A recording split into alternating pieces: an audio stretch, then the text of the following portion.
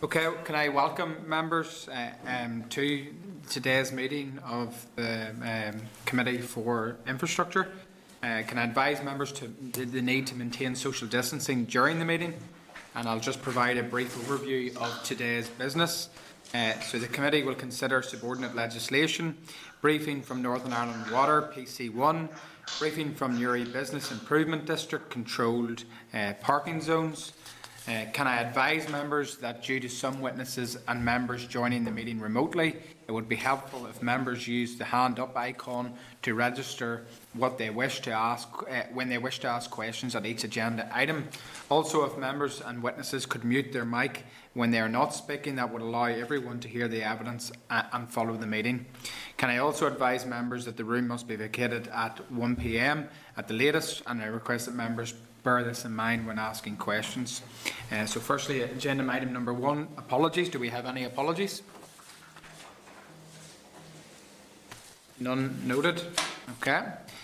Go now to agenda number 2, chairperson's business. Can I advise members that given that we are due to go into summer recess, it is the usual practice that the committee delegates authority to the chairperson and deputy chairperson to deal with any FOI requests received during the recess period. It will be for the chairperson and deputy chairperson to submit views on releasing or withholding information in any non-routine or contentious FOI requests. If there are any such requests, the committee will be advised at the first meeting back in September. Are we all agreed? Agreed. Great, okay. Agenda item number 3, draft minutes. At page 6, draft minutes of the meeting on the 23rd of June 2021. Are members content that the minutes are a true and accurate reflection? Okay, we see Dolores' hands up there. Dolores? Sure, the matters arising. Sorry, I'm trying to get a hold of this icon thing here to see. So it's just under the matters arising about the motion. Okay, firstly, Dolores, can I finish just with the draft minutes, and then we'll come back to you for matters arising. So are members content with the draft minutes outlined in page 6 of the 23rd of June 2021? Great. All agreed? Okay. Great. Okay, we will now go to matters arising. At page 15, matters arising from the meeting on the 23rd of June 2021. I ask members if they have any issues arising from the meeting. So first of all, I'll go to Dolores there. Chair, it's just in relation to the committee motion in terms of the response I sent to the committee clerk. I don't know whether you've been able to get sight of that. It was I don't support the committee motion, and I think that subsequent correspondence that we have received that you may come on to later on will highlight what my concerns were, or at least give authority to what my concerns were in relation to the onus in relation to the taxi industry. I don't dispute that there may be things that the Minister can do to help matters, but nonetheless, I don't think the industry itself, in terms of the operators, give us the fullest picture possible, as has been highlighted in the most recent correspondence we received from other stakeholders. So I just want to be recorded as not having support, not supporting the motion and having concerns in relation to it. Okay, and I realise that I or the Deputy Chair weren't at last week's committee meeting due to a funeral of our colleague Gordon Dunn. But Dolores, I do note that the correspondence that has come in relation to the inability of the officials to meet at such short notice on this, though I was briefed by the committee clerk, etc., as to the nature of the presentation. I suppose probably, and I think we will come on to the wording of the motion, and while I'm broadly supportive of the wording of the motion, there's one specific aspect that I don't see contained within that, and I would ask members to give certainly discussion or consideration to an additional line or amendment being added to take into account the taxi driver testing and how that is also impacting upon the entrance of new taxi drivers to the industry. It can be both difficult and expensive, and with a high rate of not passing. So I would ask members maybe to give some consideration to that, potentially through means of a amendment to the original committee motion, or inclusion of that particular line within the motion, which I am advised by clerks is permissible under standing orders. So has any other member any views on that motion or what I've suggested?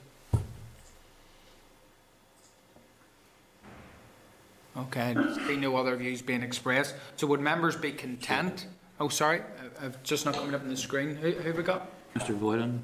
Cahill, go ahead, Cahill. Yeah, thanks, Chair. No, Chair, I have no issue. I mean, the basic principle is to try and facilitate the industry in general, to try and help them, recover from this period. So I'd be happy enough to go with that. I mean, I don't think it's, we're going into the chamber to have a discussion to see how we can move things forward and work with the minister to see can we help the industry. So I'd be happy enough, Okay, well, thank you for that, Cahill. Has any other members any views in relation to that proposed either amendment or addition to the motion? Andrew? Thank you very much, Chair. Just one issue in relation to the motion. I think all of us are in agreement that there is an issue here in terms of the taxi industry and its ability to operate with the resources that it needs. One issue is that at the end of the motion it states for the Minister to review her decision not to issue sector-specific support to operators. We need to be clear that this is a responsibility of the entire executive to be able to support the economy emerging out of COVID-19. So whether, to put the responsibility clearly upon the Minister for Infrastructure, we need to be clear that the responsibility lies upon a number of ministers to be able to take this forward, including also the Economy Minister. So just being pragmatic in relation to that, it's a responsibility upon executive colleagues to be able to take that forward together. We've seen examples where there's been difficulties in terms of sorting this out, but the executive needs to act collectively in bringing forward this support. Yeah, no, point noted, Andrew, and I'm sure that will be reflected in members' contributions and indeed that from the committee. Bring in Roy, this stage. Yeah, I would agree with Andrew's points that was made there that there's complication in this area where funding for some offices, not taxi operators, was coming from the Department of the Economy, so there is this degree of crossover. So I think there's a responsibility across different departments. Okay. Any other member? David? I think the legislation falls under the infrastructure, isn't it, for the legislation regarding taxi drivers being trained to the level, but we're trying to fill that void, as it were, I suppose probably what we're trying to do here, members, we realise that a lot of sector support to a lot of operators, etc., across the board fall to a lot of different ministries, and they were working in very difficult times during COVID. This particular motion in relation to the support for the taxi industry, I want to try to keep as focused as possible for it to have actual meaning. So I see another hand up there from members. Was it Cahill? Yeah. Yeah, thanks, Sharon. I appreciate the comments of Ray and Andrew, but like yourself, I think those comments can be reflected in the debate in the chamber. You know what I mean? I don't think that, they're entitled to say whatever. If they reflect that across, we'd be happy enough for that. But I mean, you're right. In terms of some of the motion itself, we're asking to look at some of those issues specific to how the minister can help. But I don't mind the members reflecting those views in the chamber. Okay, and we'll go to Dolores now, the last hand up on this issue. Well, sure. If we're amending the motion in terms of the concerns that you have raised, why then would we not amend the motion to reflect what both Andrew and Roy, which is a more accurate account of where responsibilities lie, and if officials are going to be tasked with doing an amendment, presumably that would be sent out to us, and it could actually encompass all of those concerns raised by members. If we are amending the motion, why not amend it to get more universal support?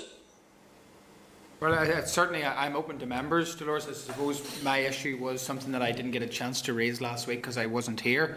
But I'm open to members as to a particular wording at the end there in relation to, particularly I think Andrew and Roy has mentioned the review her decision not to issue sector-specific support to operators. We could potentially add another line in there in relation to working with executive colleagues to bring specific sector support to those different operators. Would members be content that at this stage we task committee officials to go away quickly. Obviously, this would have to be submitted before Friday. To look at an additional line that would both take into account the taxi driver testing and its difficulties and expensive nature and the level of people not passing, and also include a line in relation to cross-executive support for other support measures for operators. Are members content with that? I agree, Chair. Okay, so we have a couple of hands up here. I think I have Martina on the screen. I would ask members please to raise hands because it's easier for me to monitor. So I'll go to Martina first and then Andrew. Well, I think what you said, Chair, about working with executive colleagues to bring about, as the Vice Chair has said, the Minister has lead responsibility in this, and you always need a Minister to lead. And we also know, I know from my own constituency, and I'm sure other MLAs will attest in terms of their own constituencies, that, for instance, the CRBSS, there's not one operator that I know in Derry that was able to receive support from that particular grant. So that's where the need for a lead minister and the infrastructure minister to bring about a sector specific support. And of course that encapsulates the needs that were discussed last week about the taxi drivers, their insurance, their licence cost, all of the things that they have to pay, and of course the £3,000 that they were given during the pandemic was a pittance compared to their needs and what they required. But look, I think what you're saying about working with executive colleagues to bring about a sector-specific response would facilitate what everyone was saying, perhaps. Okay, thank you. I'll just go to Andrew, and then I see George with his hand up, and then we'll try to draw this to a conclusion. Thank you very much, Chair. Like yourself, I wasn't part of the discussion last week. I watched Gordon's funeral online, and I wasn't able to take part in the proceedings and the discussion. My desire here is very clear, that we get a consensus in relation to this. Taxi drivers, operators and the general public are looking to us to work together and to show collegiality and to bring forward solutions in relation to this. And it does a disservice to the general public and also to the industry if we are divided on this issue. We need to be able to come together on that and find unanimity in relation to that. I think your wording in terms of working with executive colleagues is accurate, because the responsibility and funding sits with different departments, for example, with regards to the economy. So if we can, the success of government in Northern Ireland is measured by our ability to be able to work together for the benefit of the public. So I think that is important. In relation to the legislation, I think we have to understand this legislation was passed when the Assembly all came back in 2008. You and I were much younger, and I probably had less grey hair at that time. And there was a background to that legislation being put in place to address issues within the sector. So whilst I'm happy to call for reviews in relation to what's in place in terms of the regulations and stuff like that, we need to be very hesitant in terms of calling for things to be reviewed without to be removed without a review, because the reason that legislation is in place is to safeguard both the public and also the operators and the entire industry. So we need to be aware of the context why that is in place, and I think it's important to review it, but we need to just be very careful in terms of how we proceed in that regard. Get agreement. Okay, I'll take George, and then we'll close this up. I would rewrite the motion, get agreement by correspondence and resubmit it. Yeah, give a deadline for the amends. So there's one line to be added with regard to the... Sorry, just hold on, George. What I'll do is I'm going to go to the clerk here just for clarity as to what we can do as a committee. My understanding is there is two potential options on the table, whether that's an amendment to the original motion or a reword of the motion. Yeah. And I want to take into account that members want this heard before the recess. So that's the issue. That's the issue. So I think I'm going to hand it to the clerk here who will explain the technicalities around it. I suppose my intention would be, and what I'm gathering from members, is that if we could have some form of an amendment to it, which would include looking at this specific in relation to taxi driver testing, and also a commitment to work with other executive colleagues in relation to bringing about those targets, those specific targeted responses to operators. That's where the members' consensus is. So I just want to know the technicalities of how we can achieve that within the time frame. So we need to marshal the two proposed amendments, the one with regard to working across the executive and the one with regard to the testing process, get them agreed by the committee today, and then it can be circulated by correspondence and agreed by correspondence, but you would need to give a deadline of today, later today, and get that accepted by the business office. If it's substantially different, they could decide to not. It's too different from what is on the order paper. So I gather from the amendments that we're proposing, they're not too different from the original motion. I think they add value to that. So are members content that what we do is we task officials at the committee to draw up what those amendments would look like, circulate it to members immediately today for members to come back to agree to allow it to get to the business committee before Friday? Are members content with that way forward? Agreed. Right, George, can we not? George, sorry, Roy, can we go to George first, please, and then we'll come into Roy. Just to say that I'm agreeable to your suggestions and the clerks as well from the amendment point of view. I'm happy enough. Okay, thank you, George. Sorry, Roy. I'm conscious there needs to be a degree of speed on this, and can we not? We're actually passing a ball to the officials, and then it could ping back and forth between different members. Can someone not come up with specific wording now and ease the situation, get it finalised? If it's agreeable, that can be incorporated into the original motion, fine. If not, it's then incorporated into an amendment in the committee's name, and the same motion goes forward. I think that's a much better way of dealing with it if someone would care to come up with specific wordings to meet their needs. Okay, Roy, I take on board what you said. I just want to make sure procedurally that we are right. So what I'm going to do is I'm going to hand over to the clerk now. He's going to explain how we can do that in the immediate sense to ensure that we can progress at the speed required. Clerk? So the amendment is really the only option, as your motion has already been agreed by the committee. So we need to marshal the amendment to the motion as it stands currently. Can we marshal the proposals being made by members for the amendment? Agreed. Are members agreed? Yes. Agreement? Agreed. Okay. Yeah. Happy to proceed with that then? Yeah. Okay. But we do need to agree. You want to hear the specific wording, Roy? That's normal process. Otherwise, we're actually tasking our officials to go back and forth, potentially individually with a number of members till everybody agrees to something. It's much easier if it's done collectively in this hearing.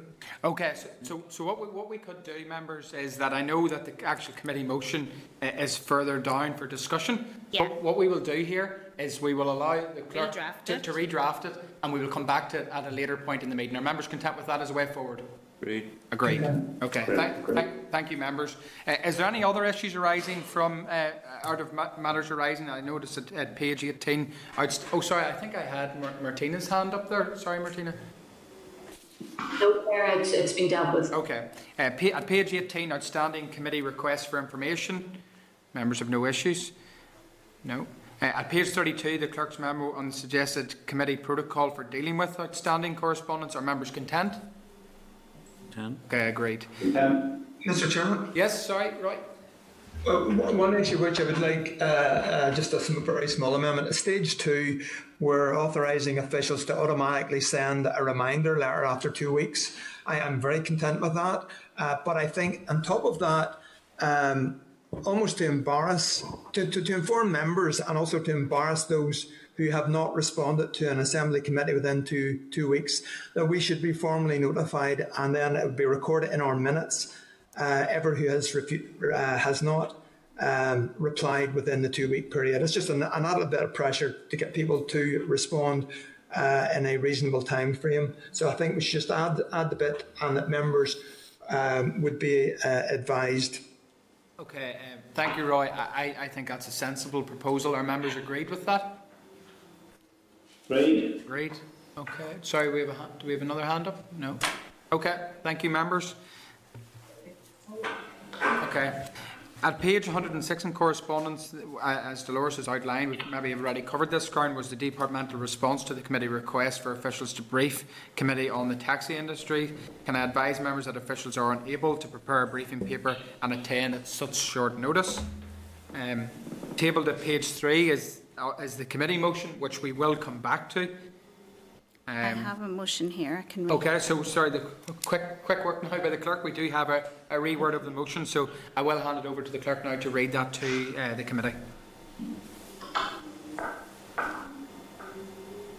That this Assembly notes with concern the falling number of taxi drivers in the industry and the impact this will have on post-COVID-19 economic recovery, recognises the impact that the delay in reviewing fare structures has had in exacerbating this decline, and calls on the Minister for Infrastructure to implement measures to address the fall in driver numbers, to expedite the review of fare structures, to work with her executive colleagues to identify a suite of measures that can be initiated to make the sector more attractive to new entrants, and to review her decision not to issue sector-specific support to operators?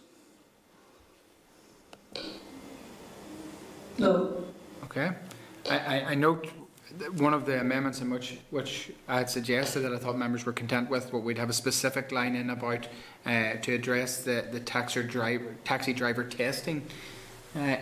Our members agreed to add that in as well? Our members agreed to add that specific line in as well? Yet. Agreed, Chair. Okay. Members are agreed to add that line. And sorry, Dolores, I see your hand up. Do you have anything to add? Chair, yes. I mean, I think the line about recognises the impact on fare structures. That line. I mean, I don't necessarily accept that the failure, as it's put, to recognise of the impact of fare structures has had that big an impact on the taxi industry. I don't think the operators give us the answers that we needed, and in relation to why people weren't coming in. I think the email that we have got in correspondence from Mr. Beckett from Belfast Public Car Coalition sets out very clearly some concerns that many people might have but won't give voice to in relation to why taxi drivers or some operators are finding it difficult. So I don't accept that line. And okay, what I'm going to do is, members, I don't want to go into another round of debate on the issue. We will have plenty of time to do that. But if members want to, we have one hand up, and that's Andrew Muir. So what I will do is, Andrew, I'll let you have a comment on that, but my intention is after that we will have the committee clerk read the motion one more time, and if we have to have a vote on it, we will. But I think that's the way to proceed in order to move the business on. So I'll go to Andrew first. Yeah, thank you, Chair, and I'm conscious it's 10:30 and we're still debating this, so I do understand where you're coming from in relation to that. Just to me, at the end of it, it says here to work with her executive colleagues to identify a suite of measures that can be initiated to make the sector more attractive to new entrants. And to me, it would be we need to be clear that it's the executive colleagues in terms of the sector specific support to operators. So how you would link that through would be including a review and sector, easy for me to say, a review on sector specific support to operators, and just put it in that in terms of the executive colleagues. Okay. Okay, members, sorry, I see Roy. I'll take you, Roy, before I go back to the clerk here. Who's frantically typing. I would agree with that amendment. Okay, right, so what I'm going to do now, I'm going to allow the clerk to read the amended motion, and then if members want to go to a vote on that, we can do so, but let's have it on record what the motion will be. I need the amendment from Andrew. Whereabouts is it going in? Andrew, where specifically would you like to see that amendment and to review her decision not to issue sector specific support to operators? So the motion would be as worded, okay, so I'm doing this on the hoof, to work with her executive colleagues to identify a suite of measures that can be initiated to make the sector more attractive to new entrants, including a review on sector-specific support to operators.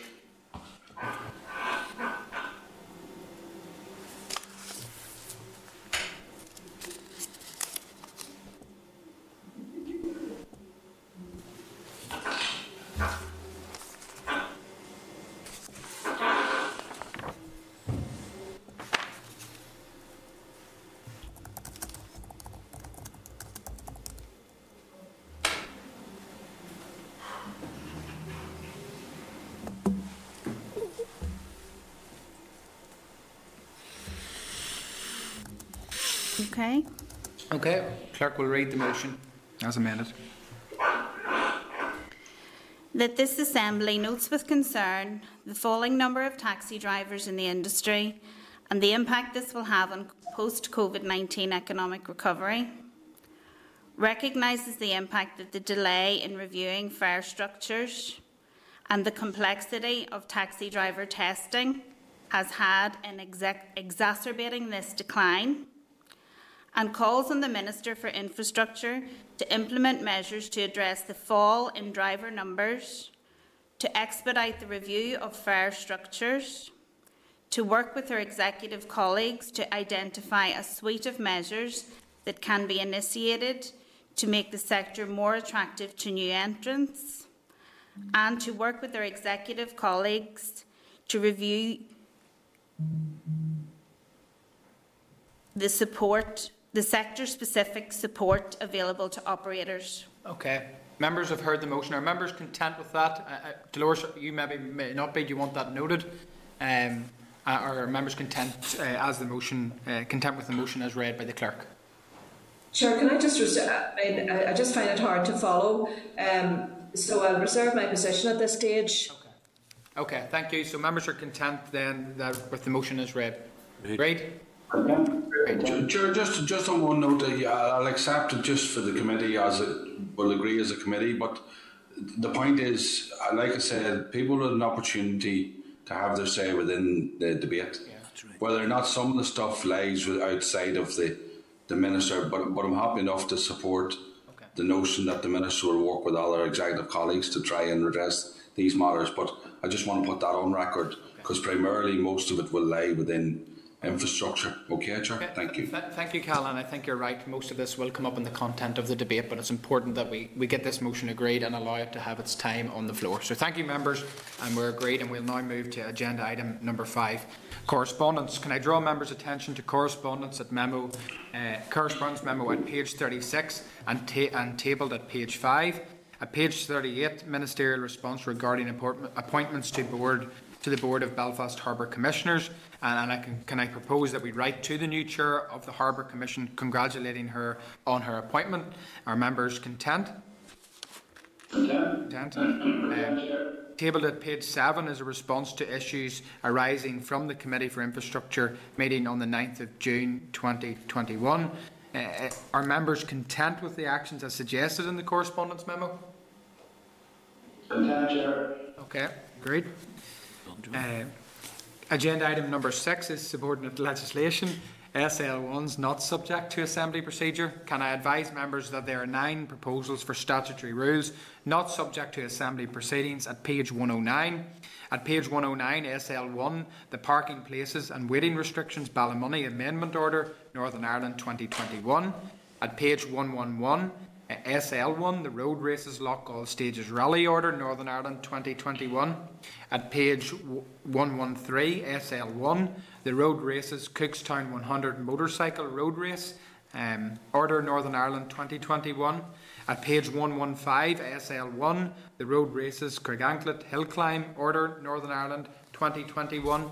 At page 117, SL1, the Road Races Bushwhacker Rally Order, Northern Ireland 2021. At page 119, SL1, the Prohibition of Waiting Schools Amendment Order, Northern Ireland 2021. At page 121, SL1, the Urban Clearways Amendment Order, Northern Ireland 2021. At page 123, SL1, the Prohibition of Right-Hand Turn Dungiven Order, Northern Ireland 2021. At page 125, the SL1, the Parking and Waiting Restrictions Belfast Amendment Number 2 Order, Northern Ireland 2021. Are members content to note the proposals for the statutory rules? Content. Content. Yeah. Okay. Agenda item number 7, subordinate legislation. SRs not subject to assembly procedure. Can I advise members that there are 6 statutory rules not subject to assembly proceedings at page 128. At page 128, SR 2021-175, the Road Races Garran Point Hill Climb Order, Northern Ireland 2021. At page 133, SR 2021-176, the Waiting Restrictions Newton Hamilton Order, Northern Ireland 2021. At page 137, SR 2021-177, the parking places on roads and waiting restrictions, Cookstown Amendment Order, Northern Ireland 2021. At page 140, SR 2021-178, the parking places disabled persons' vehicles, Amendment Number 6 Order, Northern Ireland 2021.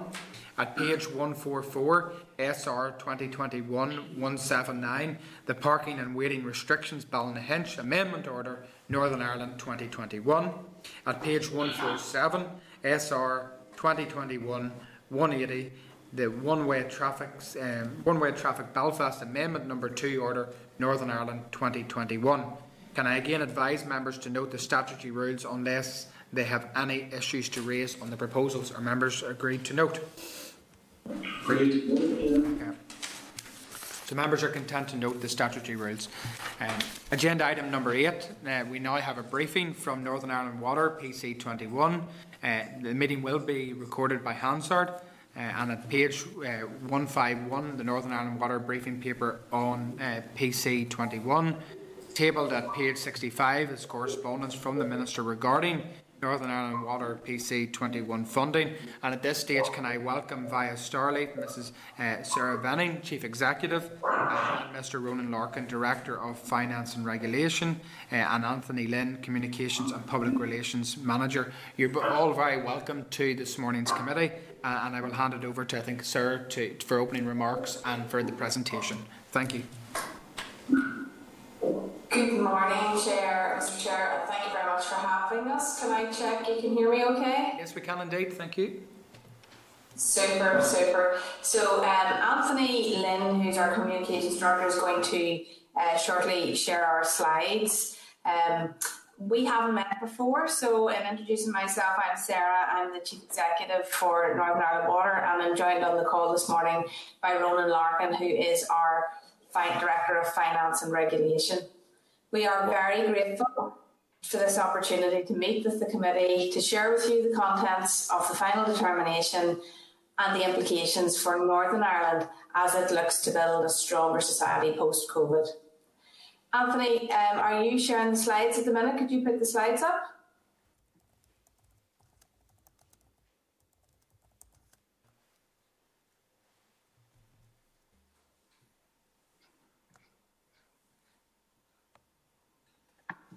So just keep it on this one. So as you can see from this cover slide, the committee itself has taken a very strong interest in water and wastewater provision, and actually this picture was taken back in March 20, which was just before the first lockdown, and it certainly does seem strange to be standing so close to people now, but it was great to see you all then. So Anthony, if you could move on to the next slide.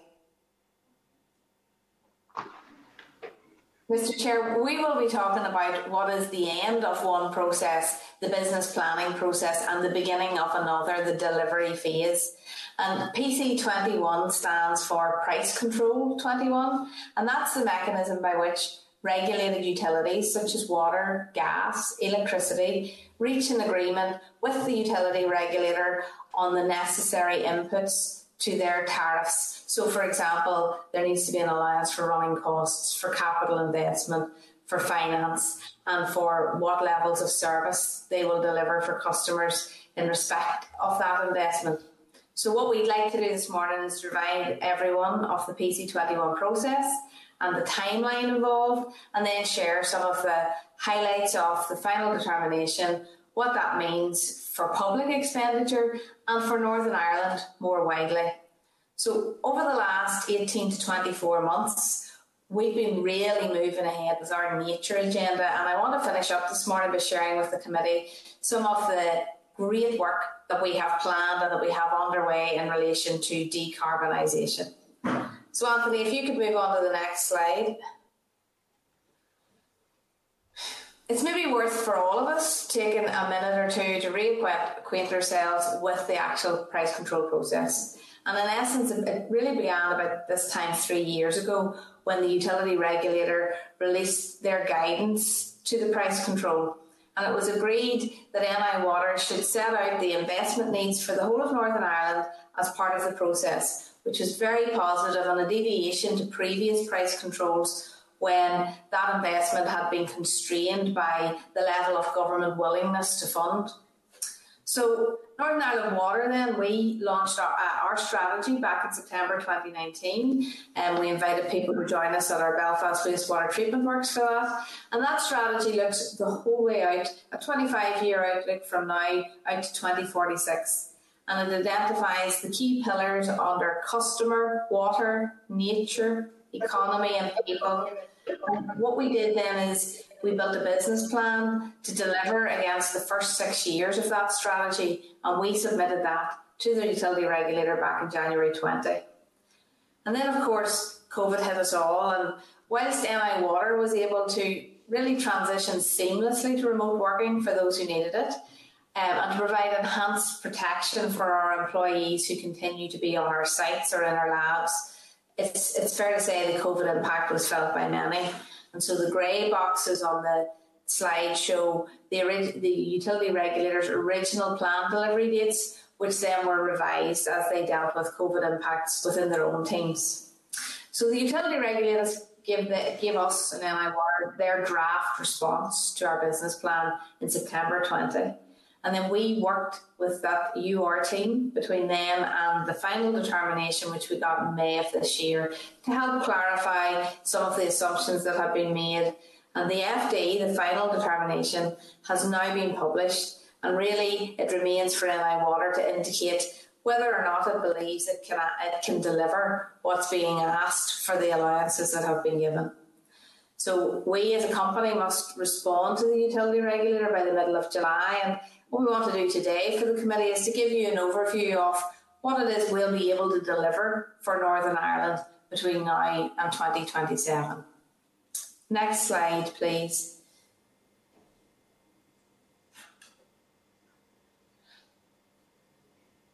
So the final determination itself was published on the 13th of May, and it really is a substantial document. It's about 100 pages in the main report, and then we have a lever arch file, it's never too far away from me, which is full of appendices, and the company then has to consider two areas. Are the demands within that FD on efficiency and on service improvement for customers deliverable with the level of investment granted? And then a second consideration, which is really peculiar to us here in Northern Ireland, which is, will the executive support the plan and commit the necessary funding to it? And I would like to reinforce with you as a committee that that commitment cannot be on an ad hoc basis or with a high degree of uncertainty year to year. What we need is a firm signal of intent that the final determination will be funded over its duration, because that allows for the efficient and cost-effective delivery of the work contained within.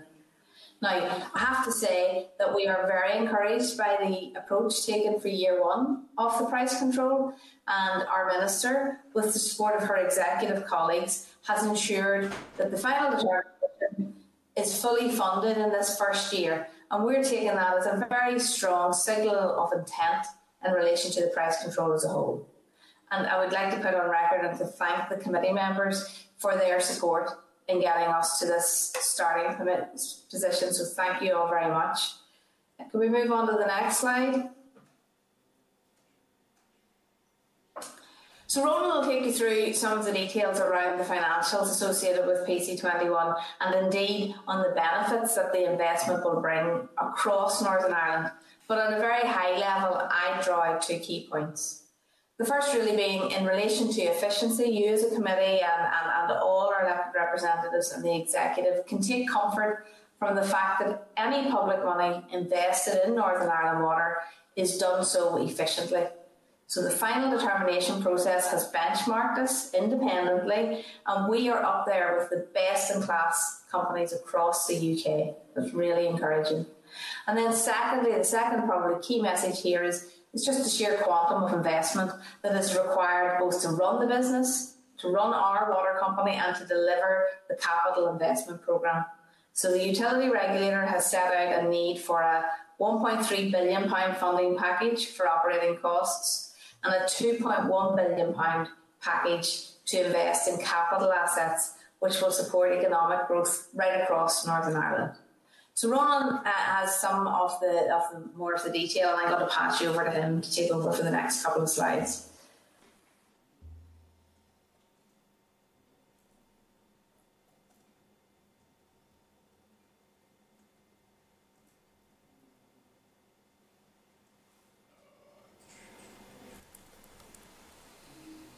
Seem to have lost Ronan. Is there now? Can you hear me clearly okay? Yes, can you hear you now, Ronan? Yeah.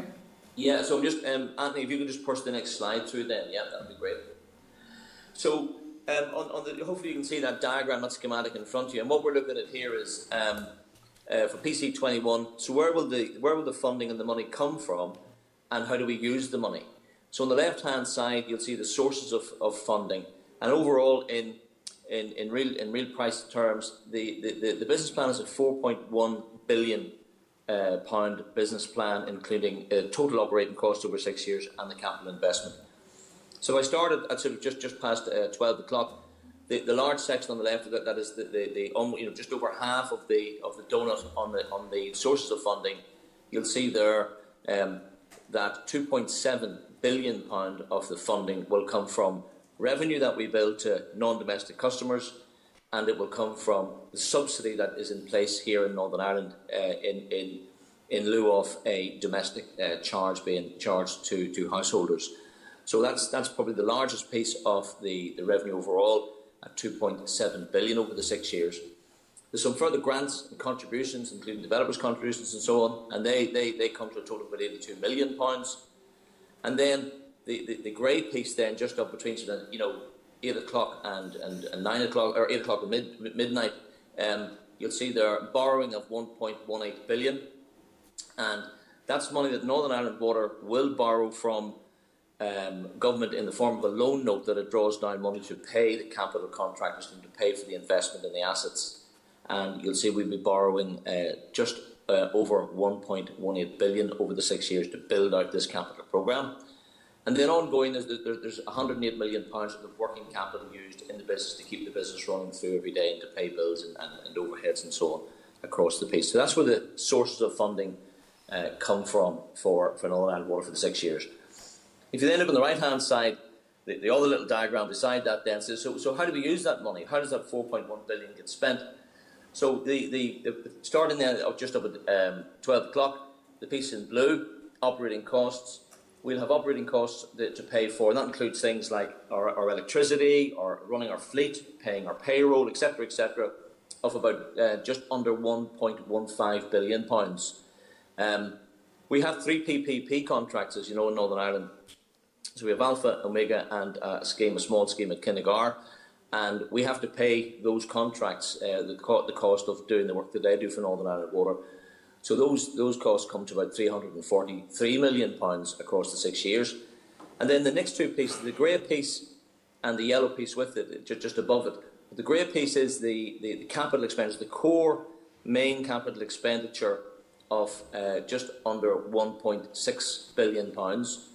And that's to build out the schemes, whether it's water mains or water treatment works or capital schemes for the wastewater network particularly, as well as to maintain those assets. Those assets all need to be maintained on an ongoing basis, and a lot of that expenditure is used to maintain and can make sure those assets can continue to operate and do what they have to do by putting in new equipment and parts and so on and so forth, and making sure they're serviceable. The piece in yellow then, the LWWP, that's our Living with Water programme that you've heard us talk about before, committee. And so the work really gets underway in earnest now in PC 2021. We spoke to the committee before with that programme, and we've actually already began some of that work in Greater Belfast, and certainly down at the Duncrew works. We're into the very early phases of that work. So the site you visited with Sarah shared the photograph before. So in PC 21, we will invest just under £530 million in the very much needed Living with Water programme. We'll pay about £5 million of corporation tax across to government, and then the green piece then to take us right round the donut is the interest and dividend, and you can see that figure is £508 million, and we will pay that money back into DFI and ultimately to DOF in the form of interest on all of the loans that we've borrowed since Northern Ireland Water was created back in 2007, as well as any money we draw down during PC21, and then a dividend that is allowed as a return back into government coffers for their investment in and their ownership, their shareholding in Northern Ireland Water. So that diagram shows sources and the uses of the funding during PC21. If you put up the next slide there, Anthony, please. So in terms of then, in terms of money and pound notes, we also then look at PE consequences. This is public expenditure consequences, and this graphic shows the two lines there. So the blue line at the top, the capital dale, and then the green line along the bottom, the resource dale. So if I start and look at the resource dale, I guess the positive thing here is that you'll see that resource dale line is broadly steady state through PC21. And despite the fact that we'll be running a much bigger programme and a much bigger capital programme and running really a company that's really sort of has built its asset base and is operating to a much bigger population and so on than it did when it started, although there's a huge amount of activity in PC21, we're broadly keeping that resource dale line, which is really the operating cost line, we're keeping that steady state pretty much. You can see that's holding fairly steady. That's quite a good news story because we're investing more, we're operating more assets and bigger volumes and so on, but we're continuing, as Sarah was saying, to run an efficiency programme which allows us to continue to find ways to make our running costs day to day more efficient.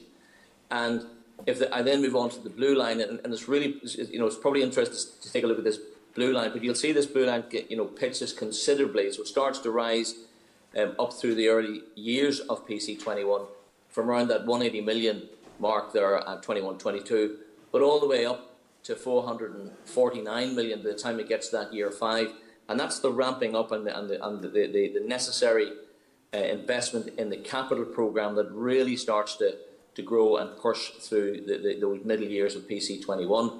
It comes down to just over 400 million in the last year, in the final year, and we estimate that it'll probably sort of need to stay about that level thereabouts during PC27, which will be the next price control period, if Northern Ireland is to continue to operate and to receive clean, safe drinking water at the right level for everyone in the population, as well as to treat all the waste to the new standards that we have to run through. And I guess that capital programme, that shows where the commitment will now need to be in terms of the public expenditure capital DALE allocation that Northern Ireland Water will now need to make sure we can build out that programme that will allow us to unlock particularly things like the constraints in wastewater network and wastewater treatment, which I think we all of us know is really having a constraining effect on parts of our economy and on towns and cities right across Northern Ireland today. Anthony, if you put that next slide up.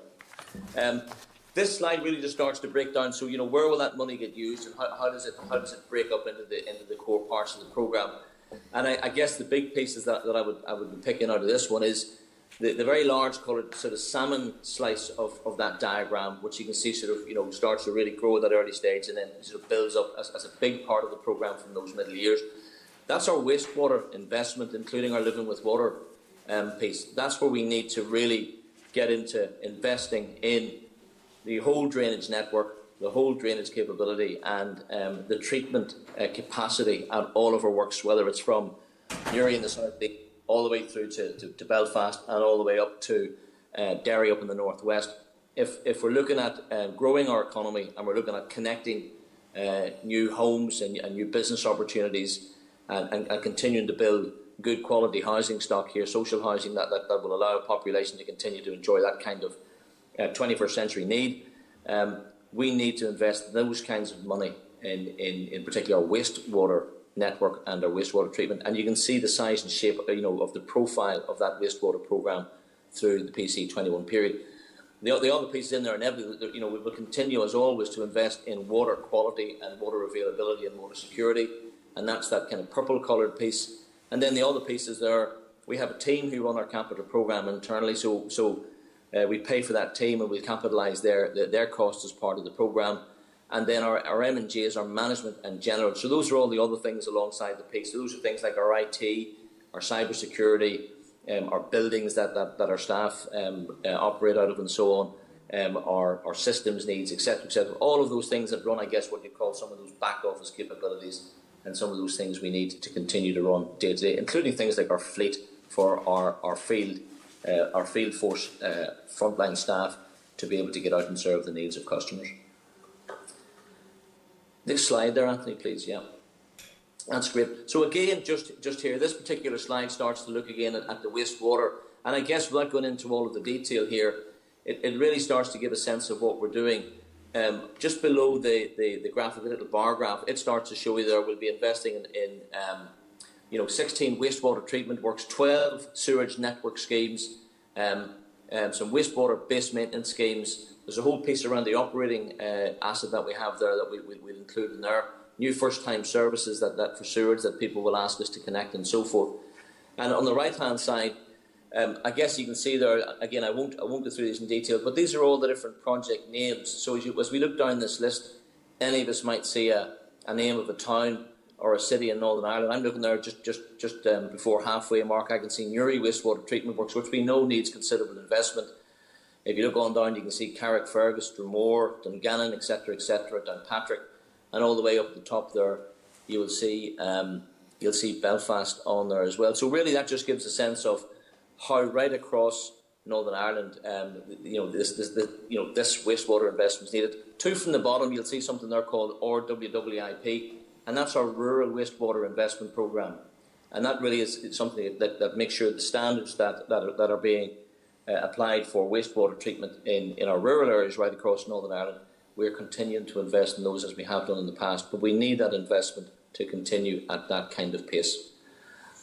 That next slide, Anthony, then if you can put that up, please.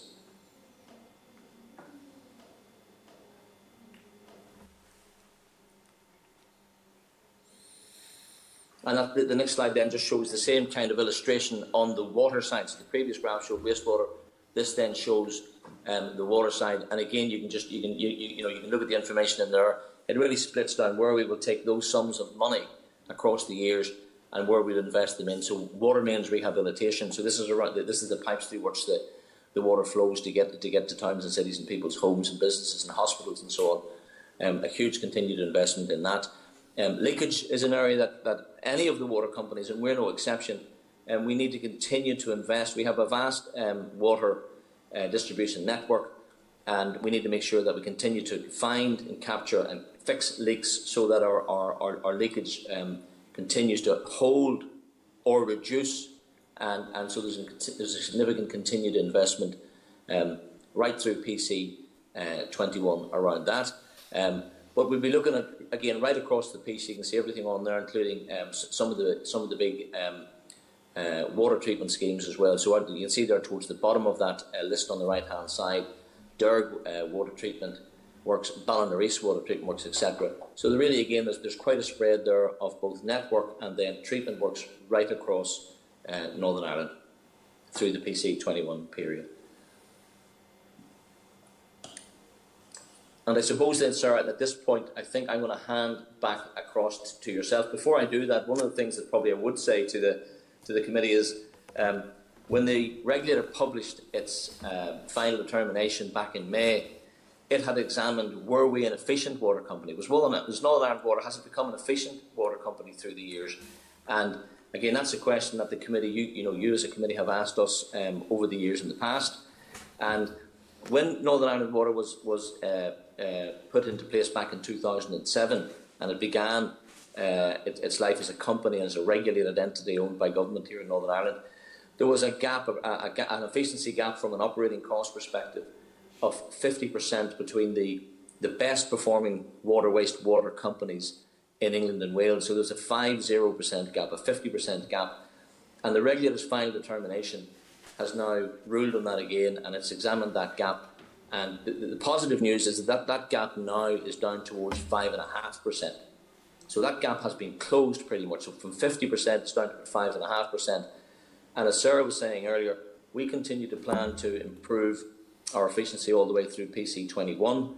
But the gap now is a gap that is manageable, and it sits well within the pack of companies that right across the UK and Scotland. So Northern Ireland Water is now an efficient company, and we're ready to continue to make that further efficient and continue to invest in the assets going forward. Sarah, I'll hand across to yourself here. Hi. Hope everybody can hear me. So really, look, in essence, PC21 is a significant package of work, but should it be funded by the executive and they take that choice, it delivers so much for Northern Ireland, and this really sets out those things. So first and foremost, it begins to address the development constraints that have been allowed to occur here in Northern Ireland. So that's the impact on helping to support social housing, helping to support housing development across Northern Ireland, helping to support business grow right across Northern Ireland. So this business plan begins to address those development constraints. Of course, we will need to continue to invest in our assets over the next 2 price controls in order to eradicate the development constraints. It very much supports the ambitions that have been outlined in the draft programme for government. And it does represent a significant infrastructure investment, which, as we all know globally, is recognised as something which kickstarts an economy. And for sure here in Northern Ireland, it's a driver of jobs. So even during lockdown, we have recruited 30 new apprentices. We're bringing in 10 apprentices a year, and we're actively recruiting skilled technical engineers, scientists, data scientists to join our organisation at the minute. And that large capital programme that we're embarking upon really does help to keep jobs here in Northern Ireland. And also it supports, as we'll come on to talk about, the green growth strategy that the executive have been talking about. And I guess I would just pose for the committee the question, could we go further? Could Northern Ireland Water and our plan help to facilitate Northern Ireland's net carbon zero ambitions? So if I take you on to the next slide, I'll maybe answer that question. And the answer, could we go further? Could we help facilitate Northern Ireland's net carbon zero ambitions? I believe the answer to that question is absolutely. There's quite a lot in this slide. Some of the concepts here are very simple, and some of them are pretty complex. So if I just maybe remind everyone why it is that Northern Ireland Water should be in the middle of all this. I think, to be fair, my interest certainly started with a desire to save money. So if we're Northern Ireland's largest electricity consumer, so if we were able to use less electricity, we would cut our electricity bill.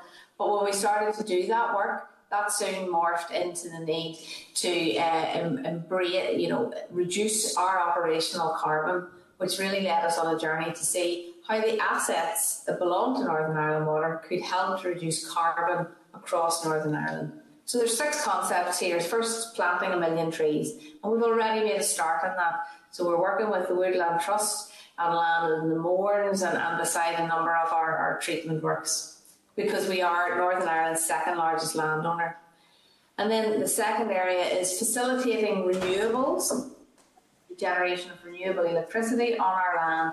And that's a fairly simple mix of either building our own, and we do have a 6 megawatt solar farm on the shores of Lough Neagh, and opening up our land to third-party developers. So the potential does exist for us to host the largest wind farm in Northern Ireland, which could be as big as 200 megawatts of wind, which would be the equivalent to a third of a conventional power station.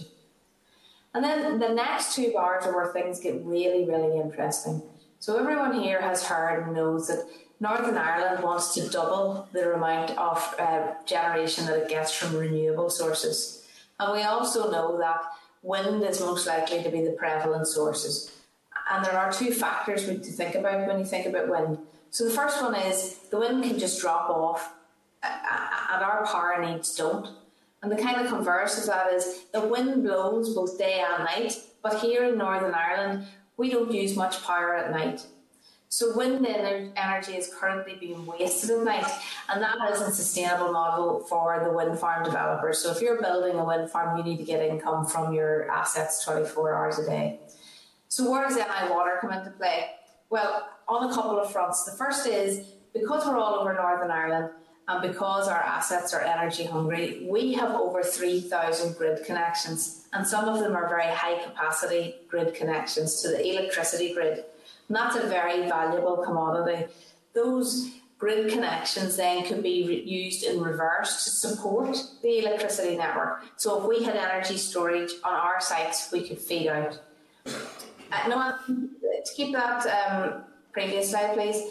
So that energy storage, if we did want to feed it out into the network, what would that be? Well, it could be batteries, or it could be hydrogen. And when we come to the next slide, we'll talk a little bit more about that hydrogen thing. But hydrogen is a gas that can be produced by electrolyzing water, or the final effluent from our wastewater process. And the byproduct of that is oxygen. So we can take that oxygen as a wastewater operator and we can put it into the wastewater process. It's actually used at the minute, and what it does is it encourages the good bugs to eat the bad bugs and to clean the waste from the water. So we think that oxygen might actually increase the capacity at our works. In essence, it would allow more waste to be treated in an existing footprint. And we're testing that theory in Kinnegad at the minute. Now, electrolyzers are energy-hungry pieces of equipment, but if we ran them at night using the surplus energy from the wind farms, then we might have created a virtuous circle where you would have green energy powering an electrical load that produces hydrogen, which in turn can be used for energy storage, which would be released when the green energy is unavailable. And if we get the added benefit that the oxygen isn't vented into the atmosphere as would happen in other parts of the UK or Europe, it's fed into the wastewater process and increases its capacity.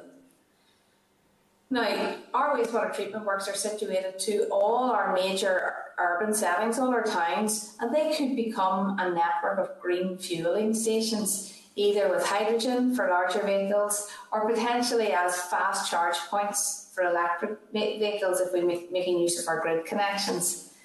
And still, we're not done. There's still more to that points on this slide. The hydrogen could be used for energy storage. It could be used for fueling HGVs, or it could be used to decarbonise the town gas networks. Because natural gas, while it sounds very clean and green, it's not actually a green fuel. It's mainly methane.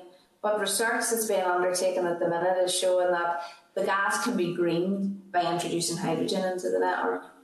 And then the final opportunity that we've identified is district heating schemes. And we're all very much aware now of heat pumps. Well, the wastewater that we process contains heat, which could be harnessed via heat pumps to heat homes, to heat businesses, or to heat greenhouses for food production, which would be a very low carbon solution.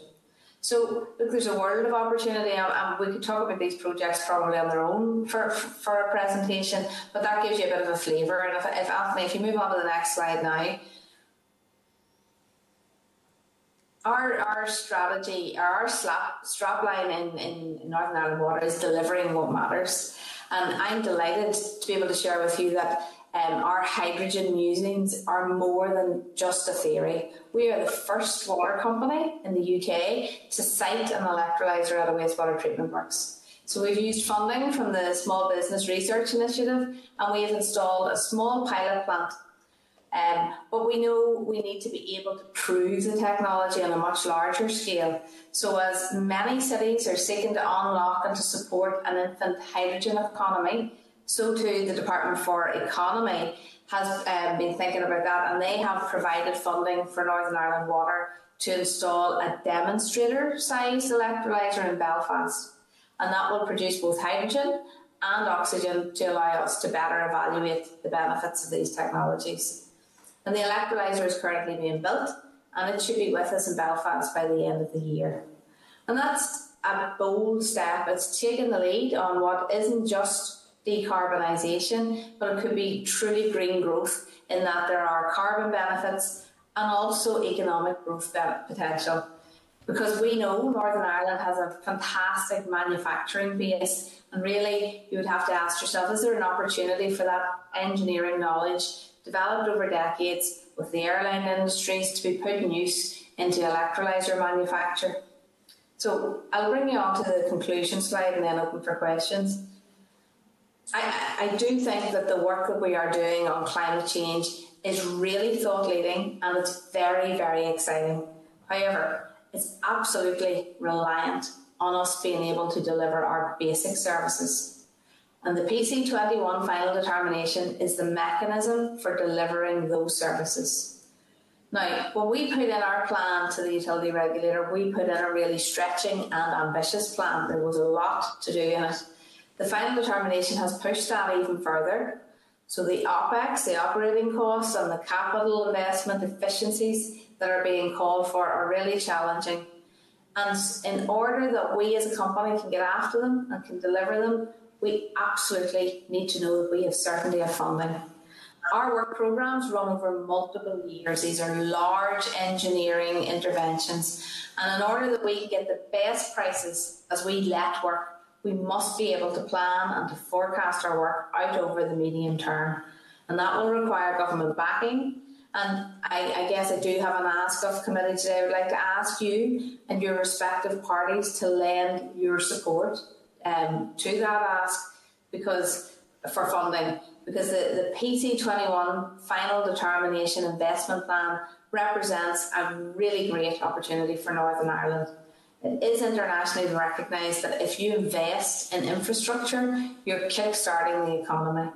And in particular, the work that we've outlined, it's absolutely necessary to support the post-COVID growth strategies that are being articulated for Northern Ireland, but they absolutely rely on executive commitment to fund that programme of work.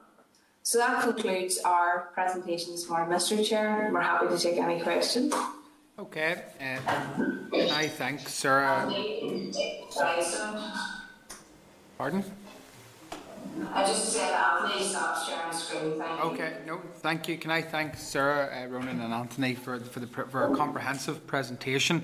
There is quite a considerable interest from members on this, so what I would say is that I'd ask members to be succinct in your questioning so that we can get the best out of this session. So firstly, can I ask, what is the timescales going forward? Firstly, for finding out if the final determination is funded, and secondly, for putting its recommendations in place.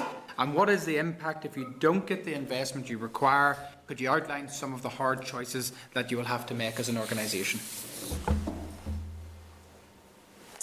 So the timeline is the investment really should have been committed to 6 months ago, Mr. Chair. The PC21 has started. It started on the 1st of April. We are pleased that we do have funding in place for year one, but we are seeking a much stronger commitment that will allow us to continue to plan on for years 2 to 6 of this PC21 programme, because these are very large multi-year investments. So if you think about the work, the photograph that was taken in Belfast, we will be investing hundreds of millions of pounds down in that area of Belfast, and that isn't something that you can do on a year-by-year basis. So we will need to know that we have the executive support for that investment over this medium term. And what would happen if the investment wasn't made available? Well, today there are well over 100 towns and areas in Northern Ireland where the wastewater infrastructure is at capacity. And what that means for people who are trying to expand their business, for people who are, for the Department for the Communities who's trying to build social housing, or indeed for anyone who is trying to undertake development work, they're being constrained. They're being told their planning applications are being held up because there isn't the capacity in the wastewater network to take away that waste. So the impact of not funding this programme of work would really be a slowing of the economy here in Northern Ireland, and it would be a risk to the environment, to our water courses, from potential pollution incidents. Okay, thank you. What are the priority areas if you can't do everything you require? Are there certain areas or certain parts of Northern Ireland that do need urgent attention? And I recognise what you say, that the pressures are right across the board, but is there anything in particular that the committee must be aware of in relation to its pressing need if you can't do everything that you require?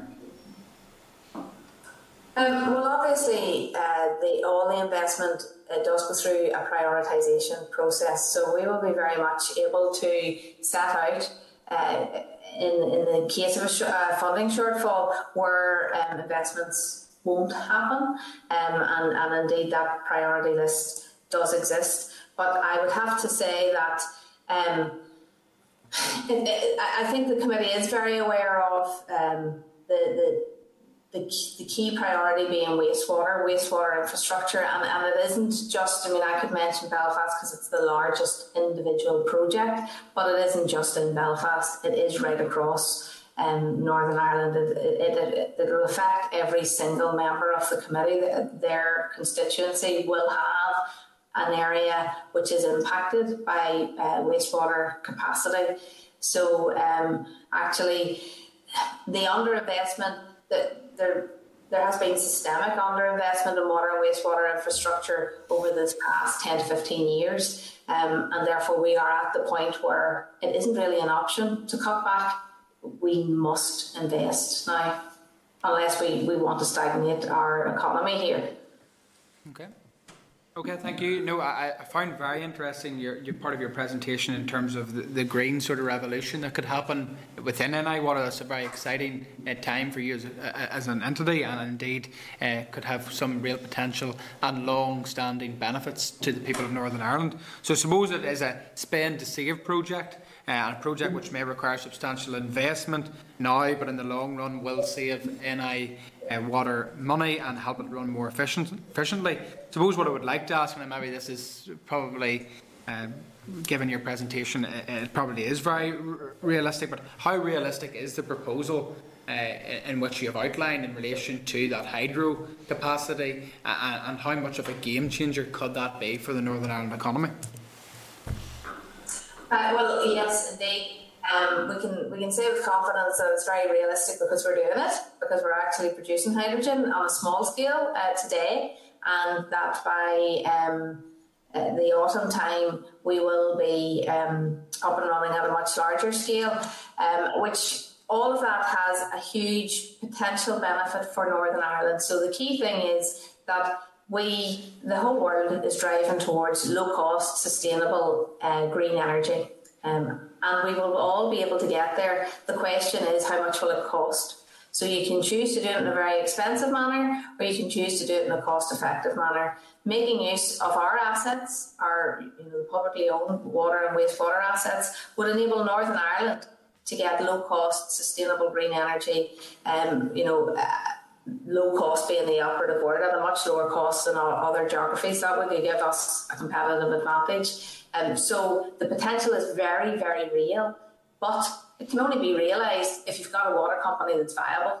And we won't be viable if the investment for PC21 isn't there. So if we can't provide the basic services, if we can't make sure that you're getting clean, safe drinking water to your tap completely uninterrupted, if we can't make sure that sewage isn't escaping into our rivers, into our gardens, into our homes and businesses because we've underfunded the basic provision of water and wastewater, then you don't get the hydrogen benefits and the low-cost energy benefits. But if you do fund it, the potential is there, and the potential is there to be world-leading.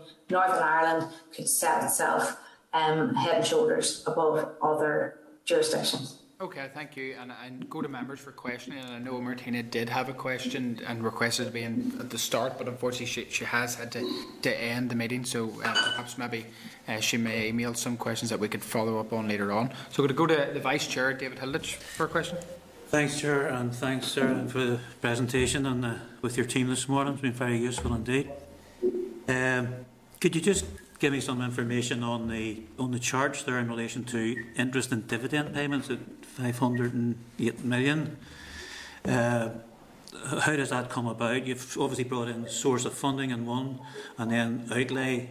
Did I hear you saying that went back to government, or that interest? Yes, I'll let Ronan being our finance director, but yeah, Ronan, you can pick that one up, please. Thanks, David. Yes, so on the slide you saw that £508 million across the 6 years, which is a considerable sum of money, and that's made up of both interest and the dividend payment. So the interest we pay is on the loans that Northern Ireland Water has borrowed from government to Treasury, Department of Finance, into what is now Department of Infrastructure, since we began in 2007. So we're servicing those loans with an interest payment every quarter, and the total amount of that interest that we will pay during PC21 it will be included within that 508 million. The other part of within that is the dividend. So the government owns the shareholding in Northern Ireland Water at 100%. So it's 100% shareholding owned, and the representative for government is Department for Infrastructure. And the regulator, through its price control process, it assesses what level of return should the shareholder, in this case government, be allowed to make on its investment. And therefore, then, if we're able to hit the plan, which we aim to do, and the plan works, then each year the board will consider. The board of Northern Ireland Water, it has a responsibility to consider should it pay a dividend across to the shareholder, and all things being equal, if that dividend was to be paid, that would be included within that £508 million as well. So I don't have to hand the split between interest and dividend today with me, but I can get that to the committee if that would be helpful. But you're right, that money is then paid back into government. We would pay that money. The interest would be paid quarterly each year, and then a dividend would be assessed and considered by the board. And if the board was to recommend a dividend, then that would be paid once annually following the year-end exercise and the publication of an annual report and accounts. Okay, thank you. Is the company in a position then to have reserves as such? So Northern Ireland Water, it's a great question, David. Northern Ireland Water has reserves on its balance sheet based on its performance, but it has no cash reserves. So normally reserves are only really useful if they're cash backed in the business. But we don't have cash-backed reserves. So any outperformance that we would have made over the years, if we had done that, other companies will hold that in reserve in their balance sheet. So, for instance, Scottish Water does that, and they have a thing called Scottish Water Fund, which can be used in agreement with parts, I think, of their own shareholder and government as to what they would use that money for further prioritisation. Northern Ireland Water doesn't have that. And it's a great question because it takes you into, if there was an issue, if we were facing an issue, does Northern Ireland need a resilient water company that's able to deal with issues and deal with both immediate and short-term issues as well as long-term issues? And the big piece that I think we need to consider further as a region, and perhaps the regulator needs to think further about even after the publication of this price control is we talk about operational resilience and the resilience of our assets, which is hugely important. But we also need to consider, I think, and it's a question for all of us, and not least for a committee such as yourselves, we need to think about the financial resilience of what is a very, it's a day-to-day essential service. And I guess there's been a very strong illustration of how essential that service has been during this past 12 months with the pandemic, where everybody in Northern Ireland Water, everyone in Northern Ireland was using water on a much bigger basis for hygiene and for cleaning hands and keeping surfaces clean and so on. So the financial resilience of a water company for our region is really a question I think that we can, that all of us, including the committee, need to address, and we would welcome giving more input into that piece, and we'd welcome any further questions from the committee as to how we get there with that. Yeah, thank you. And just on revenue incoming streams, you have some monies set aside against those who are metered, basically companies, businesses. Large companies and businesses in and around the city, and that there is a trend now that a lot of these people are still working from home. The water usage, I'm sure, has gone down in some of those areas where you would be expecting higher income at this time.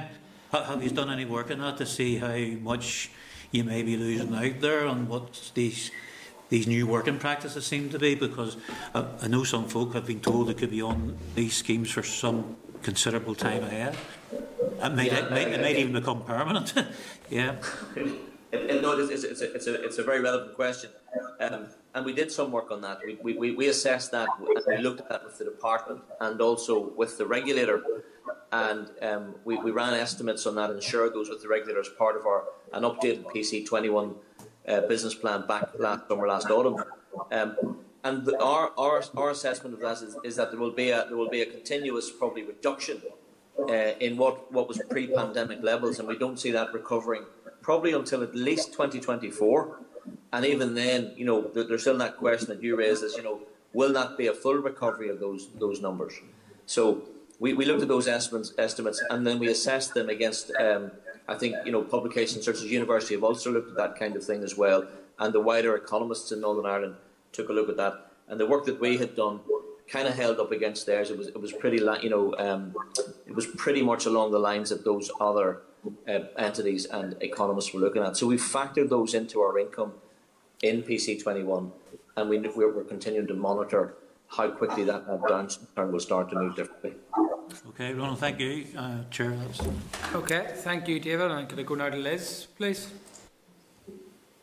Thanks, Chair, and thank you, Ronan and Sarah, for a presentation. It's very, very informative, and it's good to see you again, albeit virtually. Look, just a couple of questions.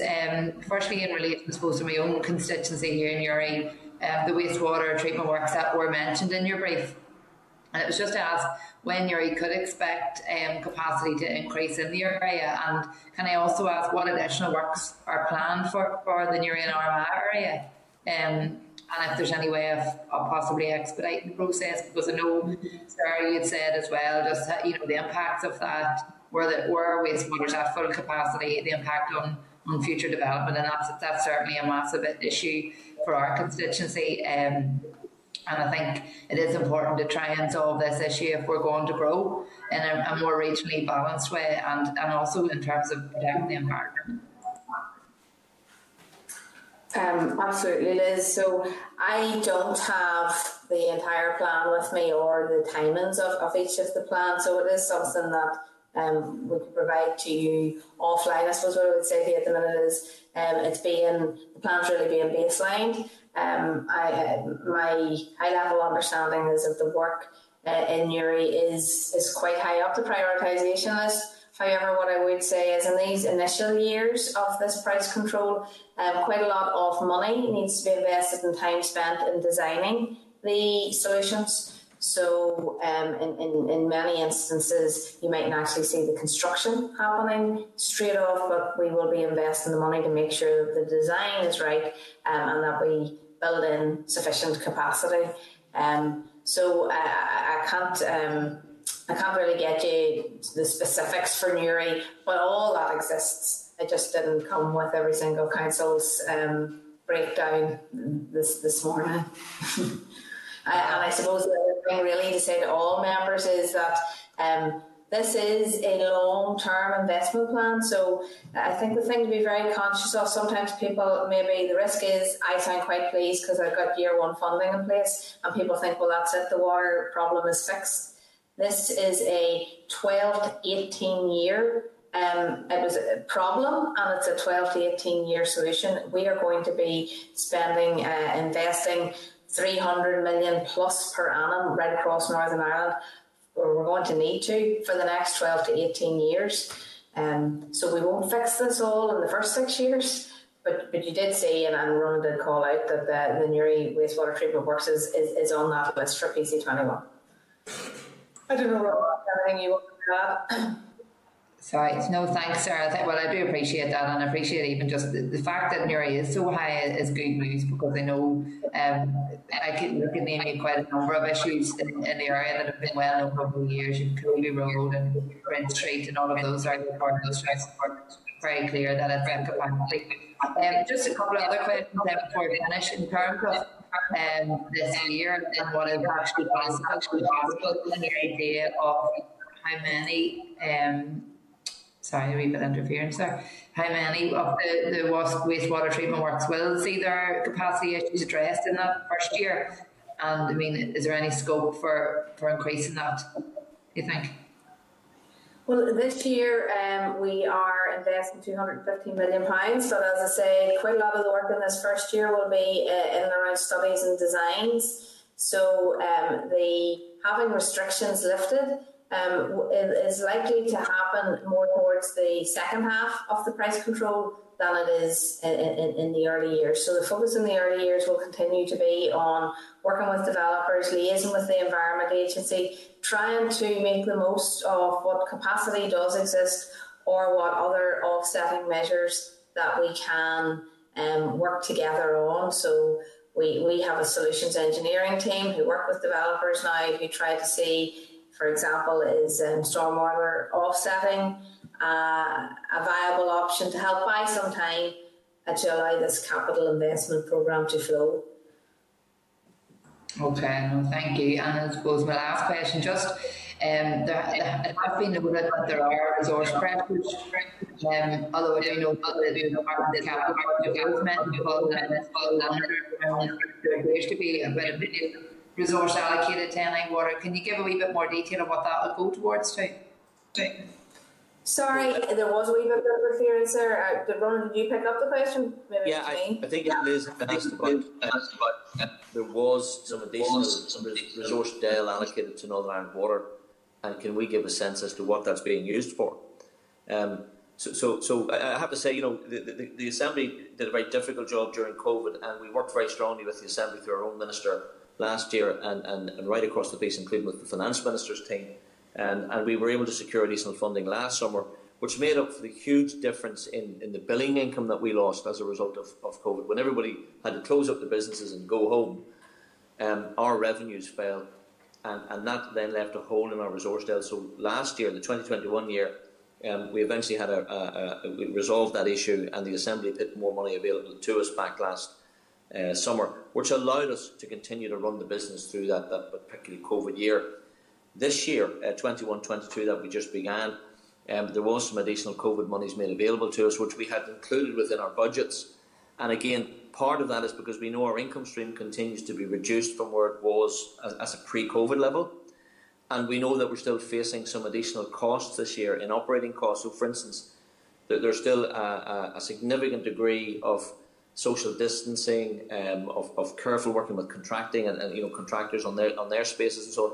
And we're continuing to run COVID hygiene systems and practices that we ran during the pandemic. The pandemic's not over, and we're continuing to run those to make sure that anyone that's coming into contact with any of our sites, whether it's operationally or capital sites, they're as protected as we can make them. The sites are safe and clean.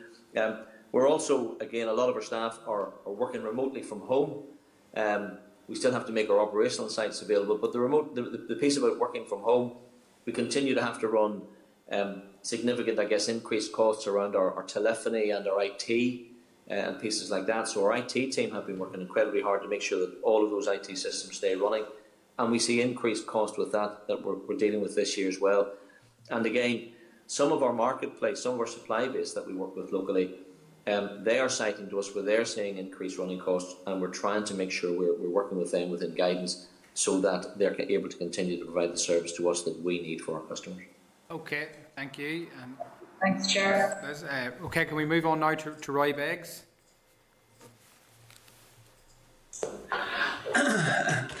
Good morning, Sarah and Roland. Again, thanks for your presentation. You've highlighted that there is significant development constraints because of the inadequate wastewater treatment works and subsequent investment to put it right. How exactly do you prioritise which one you think should be invested in first? That's my first question. So we work with the Environment Agency.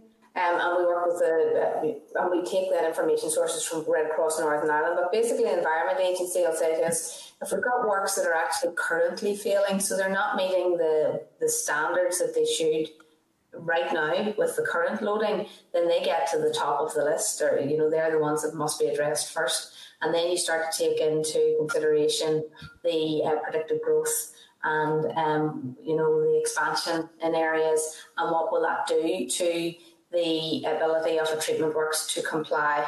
And through that process, a prioritised list is agreed, but really the Environment Agency are almost the arbiter of the list, and we're really the deliverer of the investment. So it isn't something that NI Water arbitrarily agreed. There's a work group, and the regulator were very much kind of involved in that process with us as well. But the Environment Agency have a key role to play there in that prioritisation process. Thanks for that. I see in the list you provided, you've mentioned Larne, Carrickfergus, Green Island and Whitehouse. Virtually the entire East Antrim constituency, certainly the major centres of population. So particularly with the need for social housing and plans to demolish high-rise flats, there is a need for new social housing, and even it's been impacted. So I think it is vital that you get the resource. Now, you've indicated there's been a healthy year one investment, but your capital investment plan shows the need actually increasing over the next number of years. So I'm just seeking clarity by how much you think that needs to increase to hit your targets that have been agreed. So the slide deck there that was shared shows us really going from, I think the slide deck maybe started at 170 million, but we've been able to pull some of that investment forward, and we're investing 215 this year, but you're as high as over 400 by year 4 or 5. So the little blue line in your pack on the graph that had the two lines, the green line and the blue line. The blue line was the capital, and you can see that the capital rises well over £400 million by about year 4, I think, and the same in year 5, maybe dropping it to higher than 300 million in year 6. And really, we would see, looking out into the next 6 years, will not fall below 300 million. That significant investment continues. And when you mentioned some of the areas that you mentioned are very much covered in the Living with Water programme, which is a £500 million investment in its own right, with another £500 million needed in the next price control. So there's just a lot of work to do in those wastewater networks. Will you be able to provide us with a list of those schemes you expect to start this year, subsequent years, because it is affecting those who are developing plans, whether it's businesses or whether it's additional housing for the area. Turn to a different area then, in terms of reducing our carbon footprint. And you've mentioned 1 billion trees, your solar farm, potential for wind energy generation, and hydrogen. What I was surprised that I didn't hear anything about hydroelectric. You already have a dam structure. Recently, I've been to a walk up the Silent Valley. You have the upper dam there. And again, in my own constituency, in the Woodburn Dams networks, the middle dam has a number of dams above it. So my question is, have you investigated, or are you open to others to consider actually generating hydroelectricity for you on your site in order to reduce your carbon footprint even further, building on that existing infrastructure? Yeah, of course, and indeed it is something that we have investigated, and I guess as plans have started to come forward, you're probably working off the ones that are most cost effective. So wind is most cost effective. Now, wind was quite heavily subsidised in the early years, but now it really washes its face. It makes its business case without any subsidy. So that's why wind is prevalent now, and hydro is quite a big investment. It is definitely something that we are happy to be involved in, and certainly that whole area of providing stability for the electricity network and providing a fast response energy source can be done via those kind of pumped storage schemes. So we're very happy and comfortable to be involved in conversations around our assets. So there's another benefit for Northern Ireland more widely, because you've got a publicly owned water company, caveated by you can only do this if you've got a viable water company, and you won't have a viable water company if you don't fund it. Okay, thank you. Thank you, and thank you, Roy. Could I move now to Andrew? Thank you very much, Chair, and thank you for everyone who's given along and give us very detailed information. Just a couple of things, and I'm conscious of time, so we'll try to keep it brief. We are aware of increased construction costs which are being experienced at the present moment in time. Just wanted to have an update in terms of the impact that it will be having upon the investment that has been undertaken and is also planned. I know that is a significant concern within the industry. The other one is just in relation to capital funding. In the recent monitoring round, there was £91 million in capital funding available, but bids of only 61 million were received. So we're already starting to see an issue here where there's the ability within the public sector in Northern Ireland to spend the funding that's been allocated. I just wanted to see from yourselves just about your capacity to deliver capital projects and whether there is additional capacity to be able to utilise that funding, because the worst thing ever is to return that money back to the centre. Yeah, so look, I'll ask Ronan to pick up on the construction prices, and Ronan may also want to pick up on the capital programme.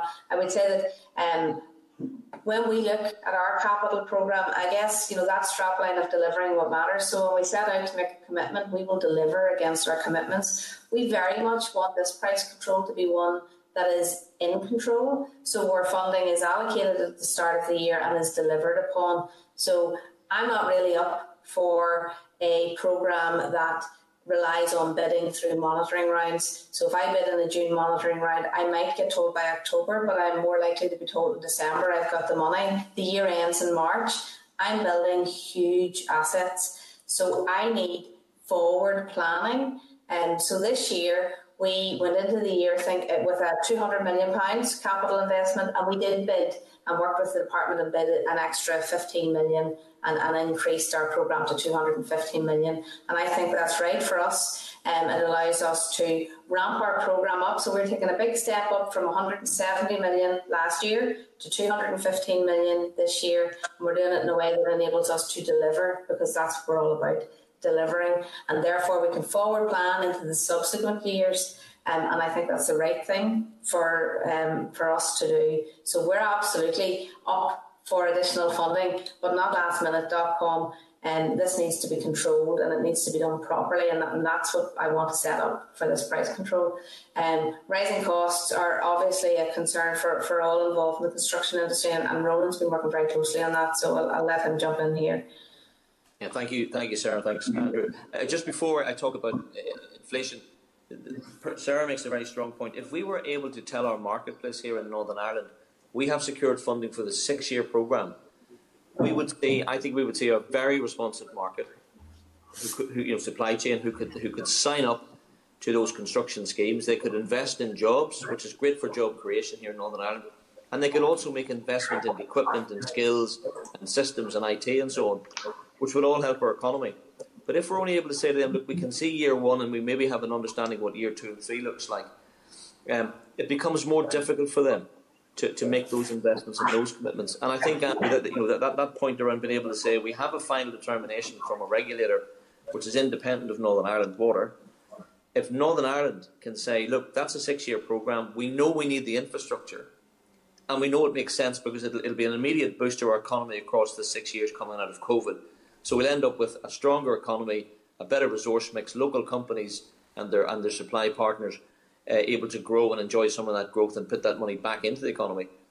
And at the end of it, we'll have better 21st century infrastructure. That's where we have to be thinking about the funding. So getting year one off to the fully funded start is really helpful, and it's only the beginning. We have to find a way, I think, all of us collectively, to say we can see our way through to year 2 to 6.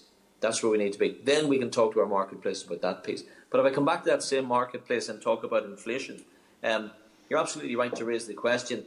And any of us who've been reading, watches the media and follows that, would have seen some of those headlines. We've had some representation in from the industry bodies and so on that say, hey, this is the kind of things they're experiencing, they're starting to see in their supply costs. We're starting to monitor that in our own cost base as well when we look at prices that we pay for equipment. Our PC21 construction programme, if we just look, the engineering programme, the schemes that we were talking about, let's call it the headline 2 billion. If inflation rose and stayed steady at 5% on that kind of thing, you're talking about another £100 million to be found over the life of all things being equal, over the life of the programme. Now, that takes you back to financial resilience, because the Department of Finance and the economy and the Assembly might say here, we don't have an extra 100 million, so just keep cutting things out of your programme in order to keep the number below that, at that 2 billion. So the real impacts of inflation could be that schemes that we know we need as a region simply don't get done. In England and Wales, the companies in England and Wales, they're able to assess those inflationary pressures. They're able to look to see what they can absorb in the same way as we do that. What economies can we make to absorb some of those? But equally, and I think more importantly, they know that they're able to draw on the reserves, or they're able to draw down further financing so that they can carry on and not cut schemes from the plan, so that the whole plan gets delivered, and they can true that up with the regulator, through and after the event, as it were.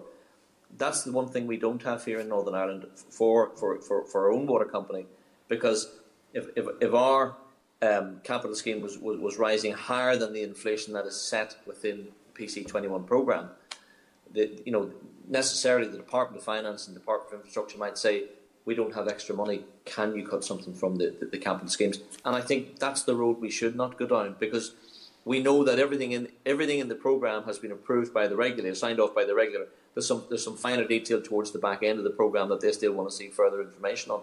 But broadly speaking, the final determination has been set, and we shouldn't cut schemes. We know that cutting schemes will damage the economy, and it will further set back the process of beginning to address those constraints.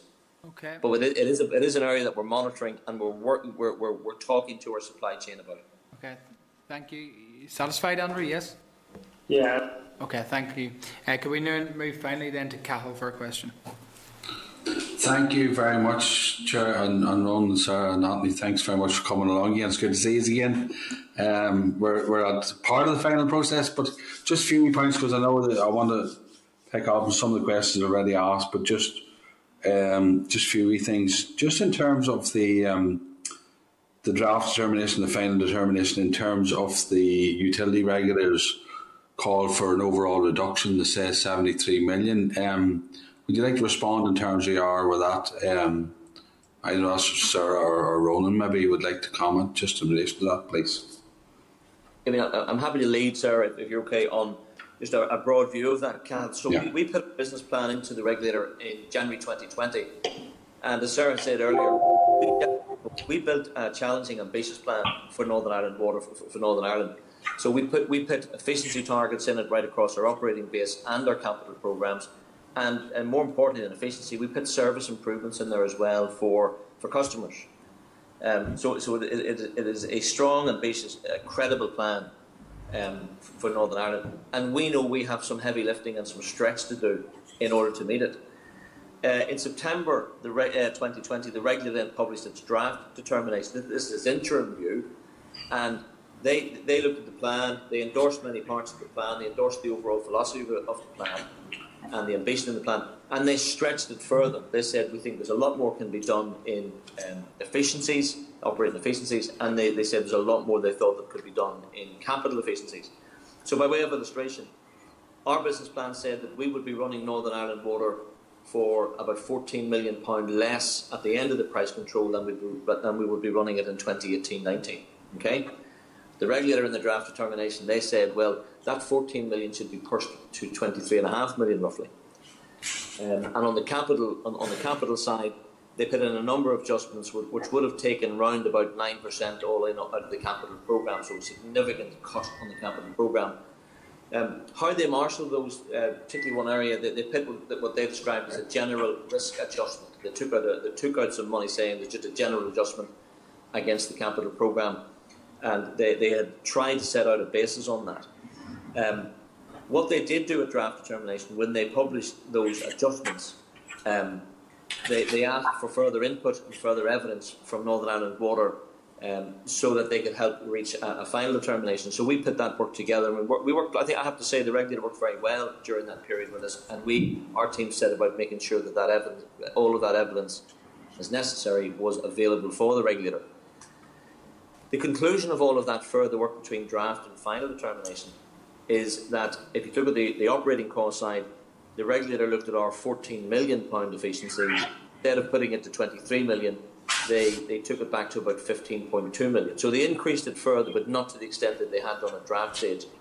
And on the capital side, they held some of the efficiencies, but they removed the general risk adjustment based on our evidence base that would damage the capital programme too far, and there wasn't really a basis for doing it because our capital programme, on a number of measures and peer reviews, stood up to scrutiny in terms of what we were looking to pay for different schemes and what the cost units would be in there.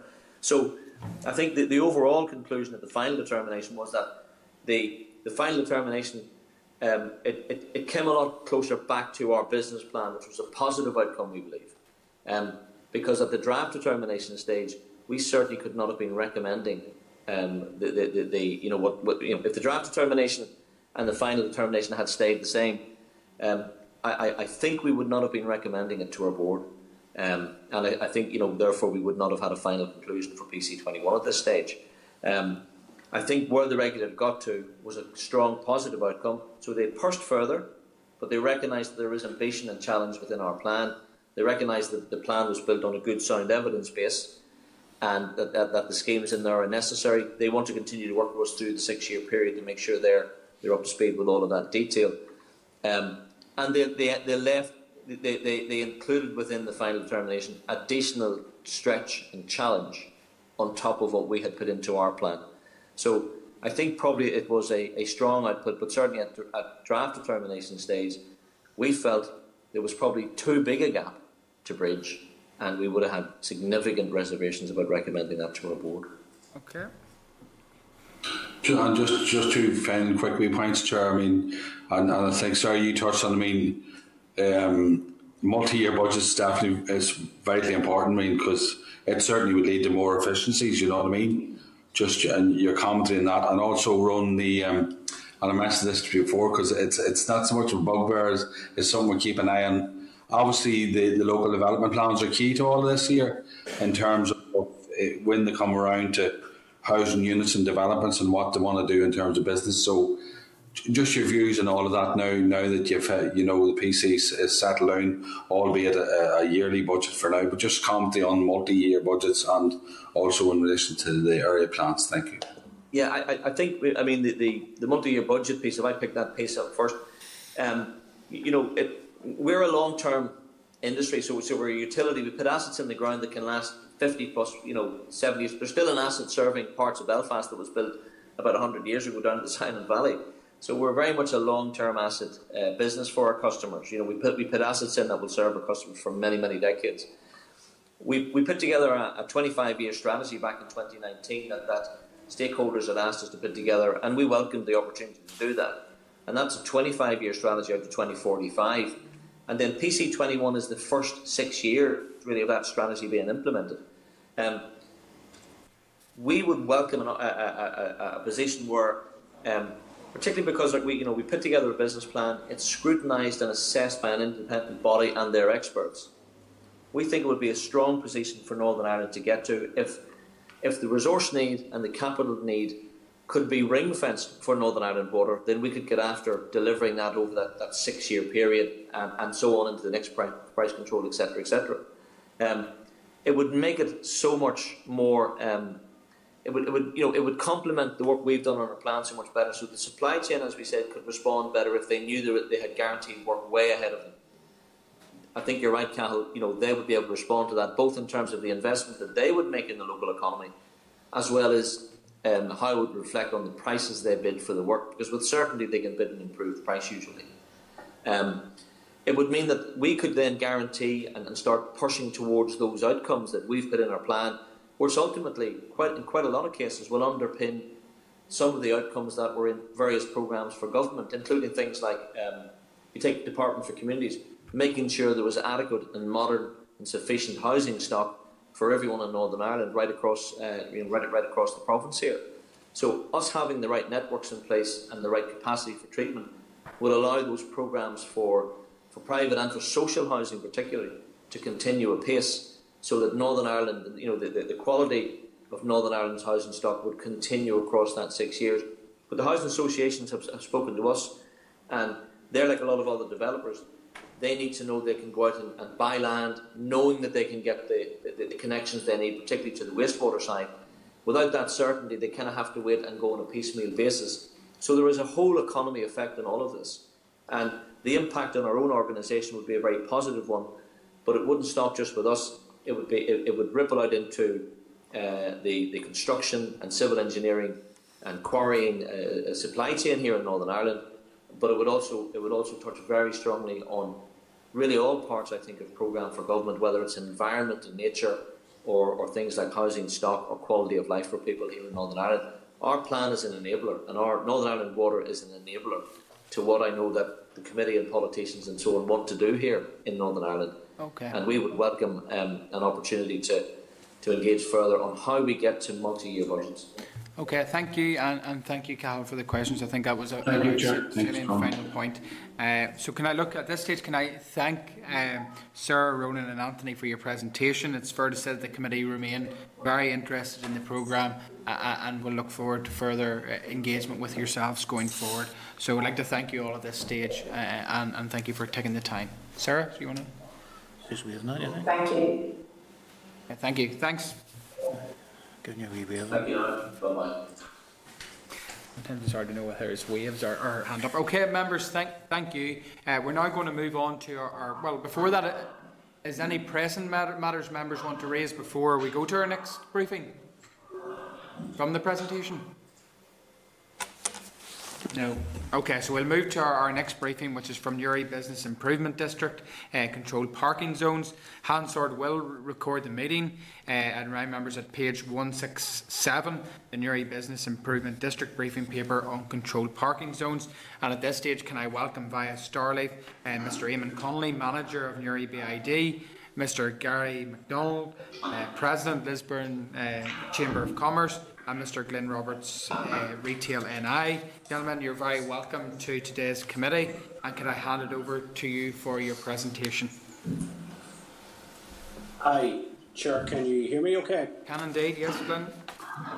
Yeah, perhaps before my two colleagues come in to talk more in depth about Newry and Lisburn, perhaps I just want to put what we're asking for in a bit of context. It's a very simple ask, because what we're asking for Lisburn and Newry city centres is the same deal on on-street car parking that every other major town and city have in Northern Ireland, namely 1 hour free car parking on street. And of course, it's important to point out that as we begin the long road to recovery, small asks like this will go a long way assisting shoppers and indeed independent retailers. And and as every one of you know, Mr. Chairman, independent. Quite a significant disruption on the line. You're quite hard to hear. Do you have any headphones? Perhaps maybe could make it easier. Can you hear me now? Can hear you now. Could I ask all other members to please mute while Glyn is contributing, please? Okay, try now, Glyn. How about that? That's perfect, thank you. Brilliant.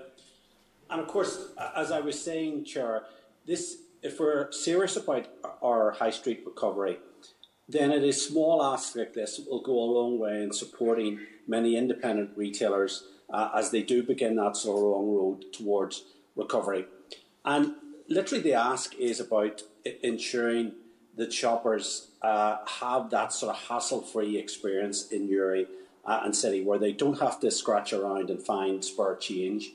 And we know that in many of your constituency, Mr. Chairman, in Banbridge and Portadown, you know exactly how welcome that 1 hour free is to many of those small traders, where many people who live in rural areas come in, they do a small shop and they're away again. They don't have to worry about spare change. There's a turnover of traffic, and if the car goes over its first hour free, then it is subject to a ticket. But I think I also want to put into context that since we've put this ask out there, I've been sort of slightly staggered at the response from many organisations that accuse us of being opposed to the green agenda. Very much far from it. We do want to see more open green spaces. We do want to see public transport being your first option. And of course, Chair, if you and other committee members would yesterday testify, Retail and I's signature campaign, High Street Heroes, has been advertised on a bus. We want shoppers to use public transport as their first option. We also want to see shoppers given the choice of walking and cycling as well. But also that choice has to include accessible and affordable car parking. We do want to get to the point where there are less cars in our town and city centres. It is about moving people ultimately rather than vehicles. But to do that, that has to be done incrementally. That has to be done working with local traders, local chambers of commerce, local business improvement districts. And to our disappointment, we've asked for a meeting with the Minister. She again refused. We've asked for a 6-month pilot in the two areas. Again, that has been knocked back.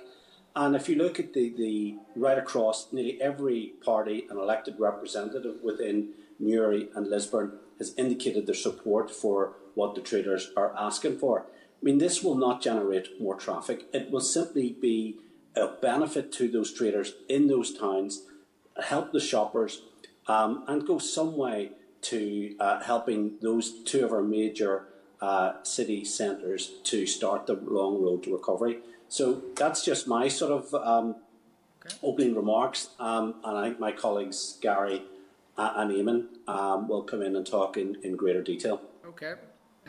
Eamon or Gary, do you want to take up there, and then there will be a session for members' questions following that. Okay, it's Eamon here. Firstly, thank you for the opportunity to present on such an important issue. We are basically looking for a fair managed parking solution. I would echo everything Glyn has said. We do not want free parking. We fully support the enforcement against illegal parking, and all we're looking for is an equitable solution. This is an existential threat to keeping our town centres alive at our most vulnerable period.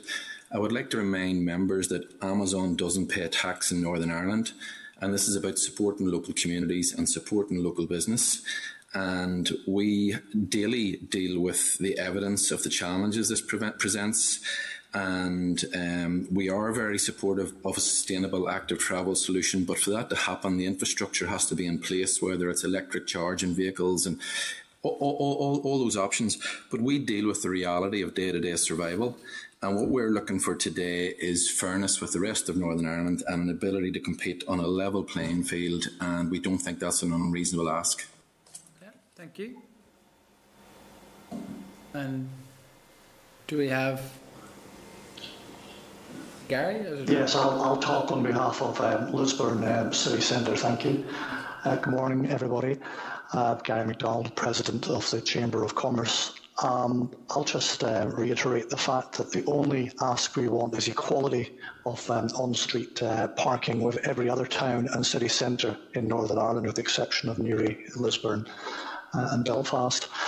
How could it be fair to impose on-street parking charges in Lisburn and Newry when none exist in Derry, Coleraine, Enniskillen, Bangor and Banbridge? So we want equality with those other city centres as we build back from what's been a very, very difficult period for our retailers. The public want convenience, and convenience is what they'll go to at every single opportunity. So out of town is convenient. City centre, when you have to find change or have to find some sort of payment for the city centre, is enough to put people off, and they'll head towards Sprucefield or they'll head towards the Boucher Road. 20 years ago, Lisburn and Newry became cities, but fundamentally were market towns, and most of our traffic is coming from the surrounding areas. People need to travel by car into the town centres to do their business, and if that's made inconvenient, then they'll find alternatives to go to at every single opportunity. At the moment, we have a couple of planning requests into Lisburn and Castlereagh City Council for further out-of-town developments, mainly with this new fad for drive-through, which seems to be popping up everywhere in place. So we need to support our city centres at every opportunity, and this is the ask that we have now. It's just equality. Thank you. Okay. Can I thank you all for your presentation? I will move to members' questions, but firstly, a number from me, if possible. So perhaps Glyn might be the best to answer this. So what has your engagement with the department been like to date on this matter? Well, Chair, I have to say it's disappointing. We asked the Minister to come down and visit both city centres. That request was refused. We had a meeting with officials, and I have to say, and I'm sure my two colleagues would agree, it was a pretty useless meeting because they came in with an approach which said they knew better than the traders in the very city centres that we were talking about, that they knew better about those traders' business than the traders knew themselves. Because these traders know their customers, they know where they come from, they know what works for them. And so I think it has been disappointing. We share the ultimate objective about less cars, by greener, open, inclusive spaces in our city centres. But to do that, you've got to work with independent retailers. And I think at times, not just with these two cities, increasingly I've picked up concerns from members from the who talk about the Department of Infrastructure as if those independent retailers are somehow part of the problem rather than part of the solution. And very much they are part of the solution. The future of our town and city centres is not less independent retailers, it's more independent retailers. So what I would urge the Department is to work with those traders to come up and co-design solutions that work for those town and city centres. And this ask is not unreasonable. We're only asking for what your constituents have in Portadown, in Lurgan, in Banbridge, and I don't think that in any shape or form, or way, shape or form, that that's an unreasonable act, particularly as we start this long road back towards recovery. Yeah, no, I certainly can testify for the benefits of such an approach in the town centres in my own constituency. And that's what consultation there was when the controlled parking zones were introduced. I'll refer to my two colleagues on that. It's Eamon here. So the controlled parking zones were introduced in 2008, and it's a moot point as to what consultation there was. I can certainly only speak from Newry, and I see no evidence of any structured or formal consultation. I have received anecdotes of conversations with councillors in the local Chamber of Commerce, but received nothing substantive whatsoever, or nothing that would give us comfort, and particularly nothing about a review mechanism. Okay. And Gary, any perspective from Lisburn? Absolutely similar. But inside Lisburn and Castlereagh, we can see no consultations or no talking whatsoever about CPZs before they were just suddenly sort of arrived on the scene in 2000 and, well, just after 2000, before 2008. So we've got nothing to be able to support it. They just appeared in Lisburn and Newry. And why Lisburn and Newry? No idea. And we got nothing back from DFI to support that either. And finally, before I go to members, what is the role and the view of your respective councils in relation to this matter? It's Eamon here. So Newry, Mourne and Down our councils are primarily responsible for off-street parking. On-street charging is DFI. So Newry, Mourne and Down have originally written to support our efforts, but are currently in the process of doing an off-street parking review. So we fully need to tease out where we are, but I think Gary's Lisburn's relationship is the way forward, and I'll let him do that. But I would be very optimistic that Newry will support us. Okay, and Gary? We've approached the council over the last year and prior to that on other parking matters, and they've been very, very supportive. Chief Executive and all 40 councillors have backed a letter into DFI calling for this to be revoked, or at least a pilot scheme to be put in place to sort of gather the evidence to back up any further cancellation of this CPZ. So we've got 100% support from our 5 MLAs, our local MPs, Jeffrey Donaldson, and all 40 councillors within said Lisburn and Castlereagh City Council. And Chair, maybe if I could just make a further comment, because what we need to be focused on today are what are the solutions. I think what the solution is that the powers over on-street car parking should be transferred to councils. We have this bizarre situation that in order to get fairly minor changes to car parking in 2 of our city centres, that we have to get a decision from the Minister. Any other part of, I suppose, these islands, it would be the local council making the decision on this. So we have this bizarre scenario where off-street is given to councils, but on-street is still the Department of Infrastructure. So that limits straight away the ability of councils to design parking schemes which work for their traders and for their town or city centre. And likewise as well, what's not been in your area of scrutiny, we also need the regeneration powers passed down to councils as well, because that would give those councils the real ability to be the change makers and the driving force, driving change. As we begin to ask ourselves, what does success look like for post-pandemic high streets? Okay, thank you. And again, I'm going to go now to members and I'll ask them please to be to the point and specific, because we do have quite a bit of interest in the matter. So I'm going to go, and in this order, to Liz, then Andrew, Dolores and Cathal. Thanks, Chair, and thanks to Glenn, Gary and Eamon. It's great to see you again. I mean, Newry is part of my constituency and it's something I've been lobbying on for some time. I suppose, with Glenn, even in terms of the summary of your engagement with the department and the meeting you've had with officials is very disappointing. And I think it's actually quite frustrating that there seems to be an approach where they're not really listening to the people who know what's happening on the ground. I mean, it's totally contrary to what we're supposed to be about in terms of how we do business on the whole. So, I mean, to date, have the department given any rationale or explanation why they haven't committed to a review of the current situation before now, even before this has been raised? It just seems madness that when there's such an overwhelming response and review on this issue, that it seems to be just ignored. Yeah. Okay. Go ahead, Emma. Right. Thanks, Liz. So basically, there doesn't seem to be a formal agreement or structure in place, and our only record of as a review is department's correspondence with Lisburn in 2009 about initial review. We haven't seen the terms of reference nor the results. I've been engaging with department officials for several years to look at this, and all I'm getting is defensive responses to try and justify the inequity. We have spoken to the Minister on a Zoom call about active travel, and I raised this, and we were promised a review, but it's not time framed and it's subject to a range of other variables that could drift. What we're asking for is a fairly prompt time frame review, and we really appreciate your support in that regard.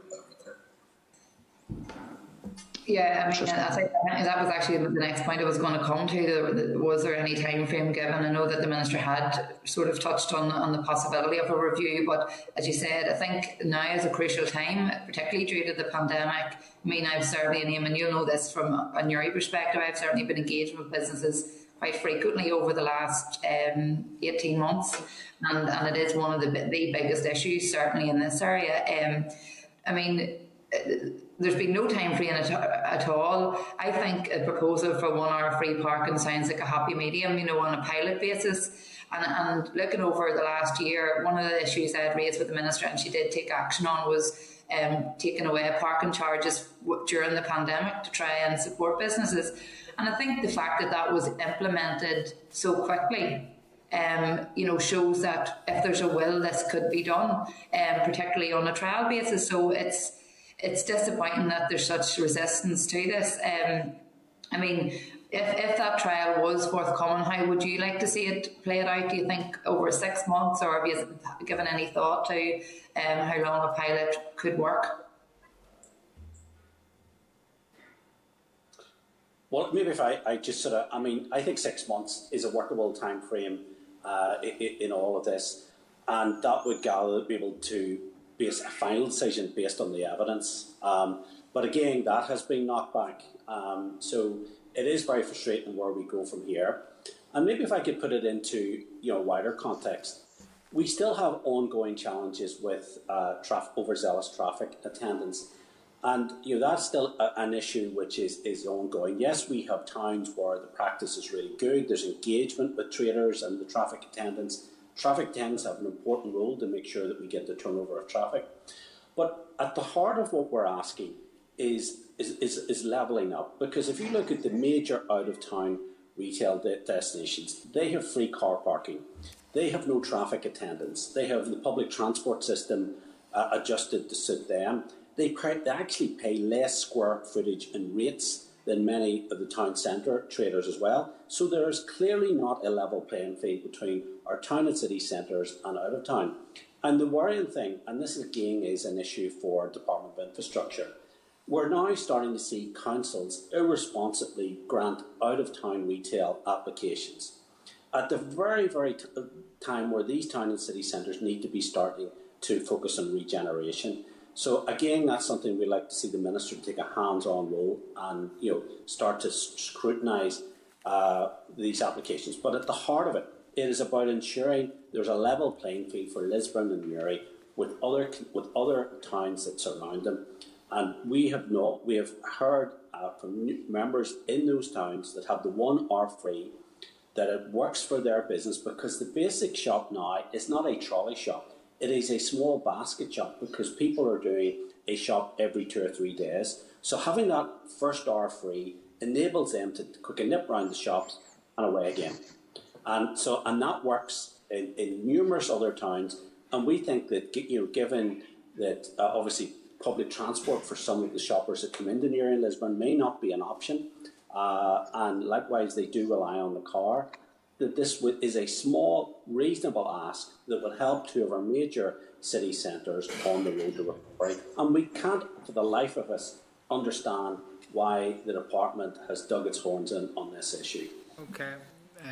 Thank you. And I suppose just my final points on that, because you mentioned there around overzealous enforcement, and certainly in Newry, if you look at the figures, even the figures that you have provided as part of your presentation, which is during a period when there's less cars on the road because of the pandemic, the volume of tickets issued in comparison to other areas, I certainly noted in comparison to Derry, which obviously isn't CP is just shocking. And I mean, I know from speaking to people locally that it's definitely a deterrent for people going into the town centres. And the department said that the CPZs help with congestion issues, but I mean, I think there's an indication there that these areas, in fact, areas that don't have it, have a better traffic management. Certainly in Newry, the main streets where we would be focusing on, where there's on-street parking charges, you're talking about people running in and out to the pharmacy, maybe running into a coffee shop, things like that. And an hour free, I think, is a small ask in trying to regenerate and support our town centres. So, I mean, it's certainly, I'm very supportive of the proposal here. I think it's a no-brainer, and I think as a committee, we should be doing all we can to try and support our small retailers and trying to regenerate and get people back on track. Okay. Thank you for the presentation. Thank you, Liz. And I suppose we'll get into comments from members after members have asked their original questions in relation to a way forward. So can I now call in Andrew Muir, please? Thank you, Sharon. I'll be brief because I'm conscious of time here. But I would agree with what Glenn said about the need for devolution of responsibilities around this to local councils and local representatives are the best people to make decisions in relation to local issues. And I'm conscious that there is even members of the committee where this is their local area, and these are the people who know the issues and are able to determine that going forward. So I think that is an important issue, and I also think that the department does need to listen to local issues and concerns around these things. I know Glenn's concerns about sometimes traffic attendants being overzealous. In my case, there's certain parts of my constituency where we want them to be present on a much more of a basis, really, to be honest, as well. So there is a need for this to be cognizant of the local issues. Just 2 questions, really. And you touched upon it a wee bit, Glenn, in terms of the need for a green recovery, and it's just maybe an update on what efforts are being done in both of the areas just to promote active travel and public transport, and whether there's any more that can be done in that regard. And then the other one really was that I think there's some desire to maybe to look at to suspending these as part of the immediate post-COVID emergency, but just any views that if that occurred, the risks existing in terms of being able to move beyond that after that initial period, and whether that just ended up becoming a permanent arrangement. Well, before I bring my 2 colleagues, maybe if I talk on the bigger, we're absolutely, I mean, the world has changed since the pandemic, and there's no doubt that part of the success for post-pandemic high streets will be more green, open spaces. It will be about moving people rather than cars. It will be about promoting sustainable transport options, whether that's walking, cycling or public transport. We get that, but it is about ensuring there's choice for the shopper, and part of that choice has to be accessible and affordable.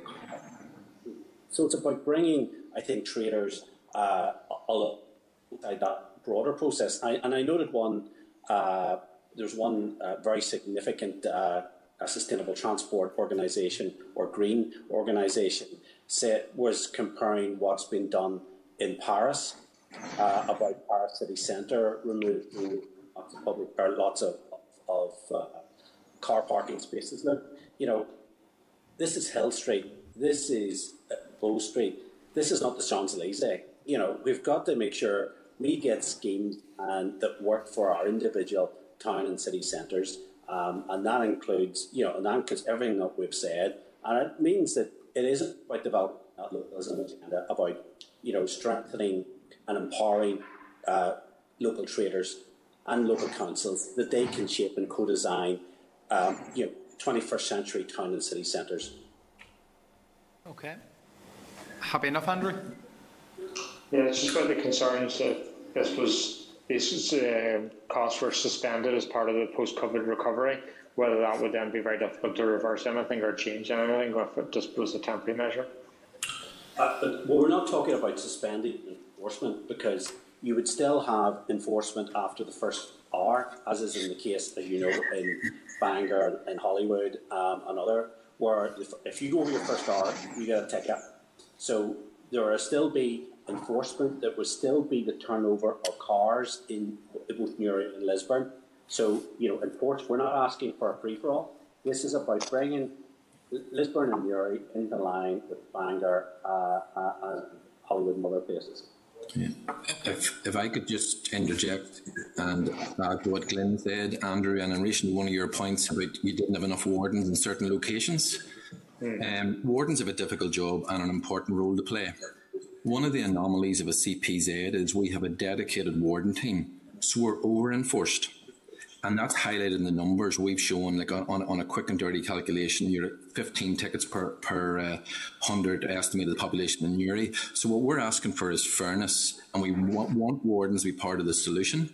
So it's not just 1 hour free, it's also a fair and proportionate enforcement model with that.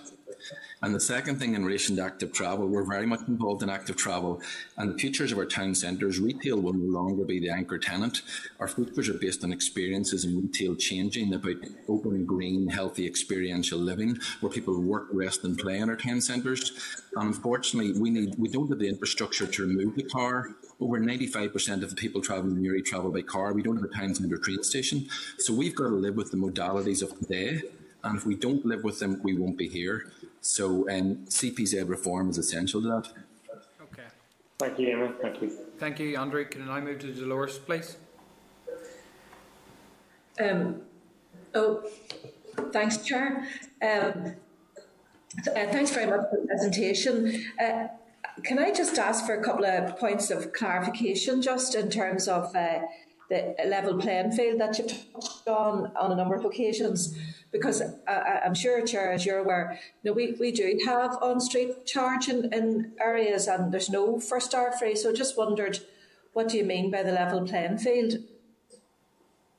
Well, maybe if you take an example, and Dolores, I know Banbridge sort of very well. You have 1 hour free on Newry Street, so the likes of, businesses like Quails, Donaghy's, they rely on that first hour free. A lot of this, the Windsor Bakery or any of those businesses there, whatever, that first hour free suits a lot of rural shoppers. Come in, get a quick shop, quick cup of coffee, and away again. So, that is essentially what we are asking for in Newry and Lisburn. Admittedly, yes, you have a situation where Belfast City Centre has paid on street, but obviously that's a very different proposition on a much larger. I mean, ultimately, and I think that, the Belfast City Centre is going through a huge period of change, and that would be an entire session on its own. But essentially, what the traders have in Banbridge is what we want for Newry and Lisburn. I mean, that's helpful, Glenn, to use those illustrations, I have to say. But in terms of the council and the car parks, have you had any discussions with the councils around free car parking? I know all the local authorities and indeed the infrastructure is scrambling around for whatever income they can. Sorry, Dolores, could I ask all other members to please mute? It's just we're getting a lot of feedback on the line. Dolores, if I could come back on that, just be clear, this is not about free parking. And secondarily, the key point in all that is about fair enforcement. So whatever the parking model is, it should be fair. And the problem we have at the minute is we have a mishmash of parking models.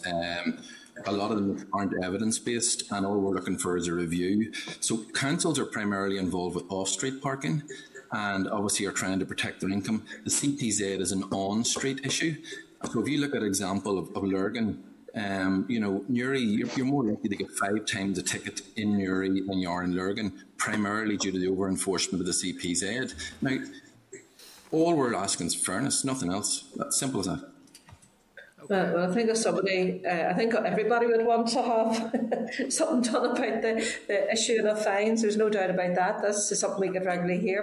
But surely, you said you weren't asking for free parking, but Glenn did say about the first hour free. Has that been asked of the council? The first hour free is part of our proposed solution. That's a DFI issue, so that will be a loss of income to DFI, but it's relatively marginal to where it is. If there was a standardisation of parking solutions across the province, there may be ways to compensate that elsewhere. So it is 1 hour free, but it's a de minimis change in the overall context. Newry had 4,090 tickets during lockdown. Lurgan at 657, Kilkeel at 68. It just doesn't stack up to examination. Can I step in a sec? Go ahead. This causes a lot of confusion. This 1 hour free, it's the only hour that's free because the actual sign says first hour only and then no return within an hour. So you only park for an hour and there's no charge, but you've got to leave after that other hour. Otherwise you're liable to a fine, and there's no return within an hour. So that's what it is exactly. So that's what we're asking for here. It's just the same as every other town and city centre. That's what they have in their local high streets. And as for the over-enforcement on the red coats, absolutely, we have a similar issue. We have, even the mayor's car got booked one time up in Market Square by a red coat with a flag on the front of it.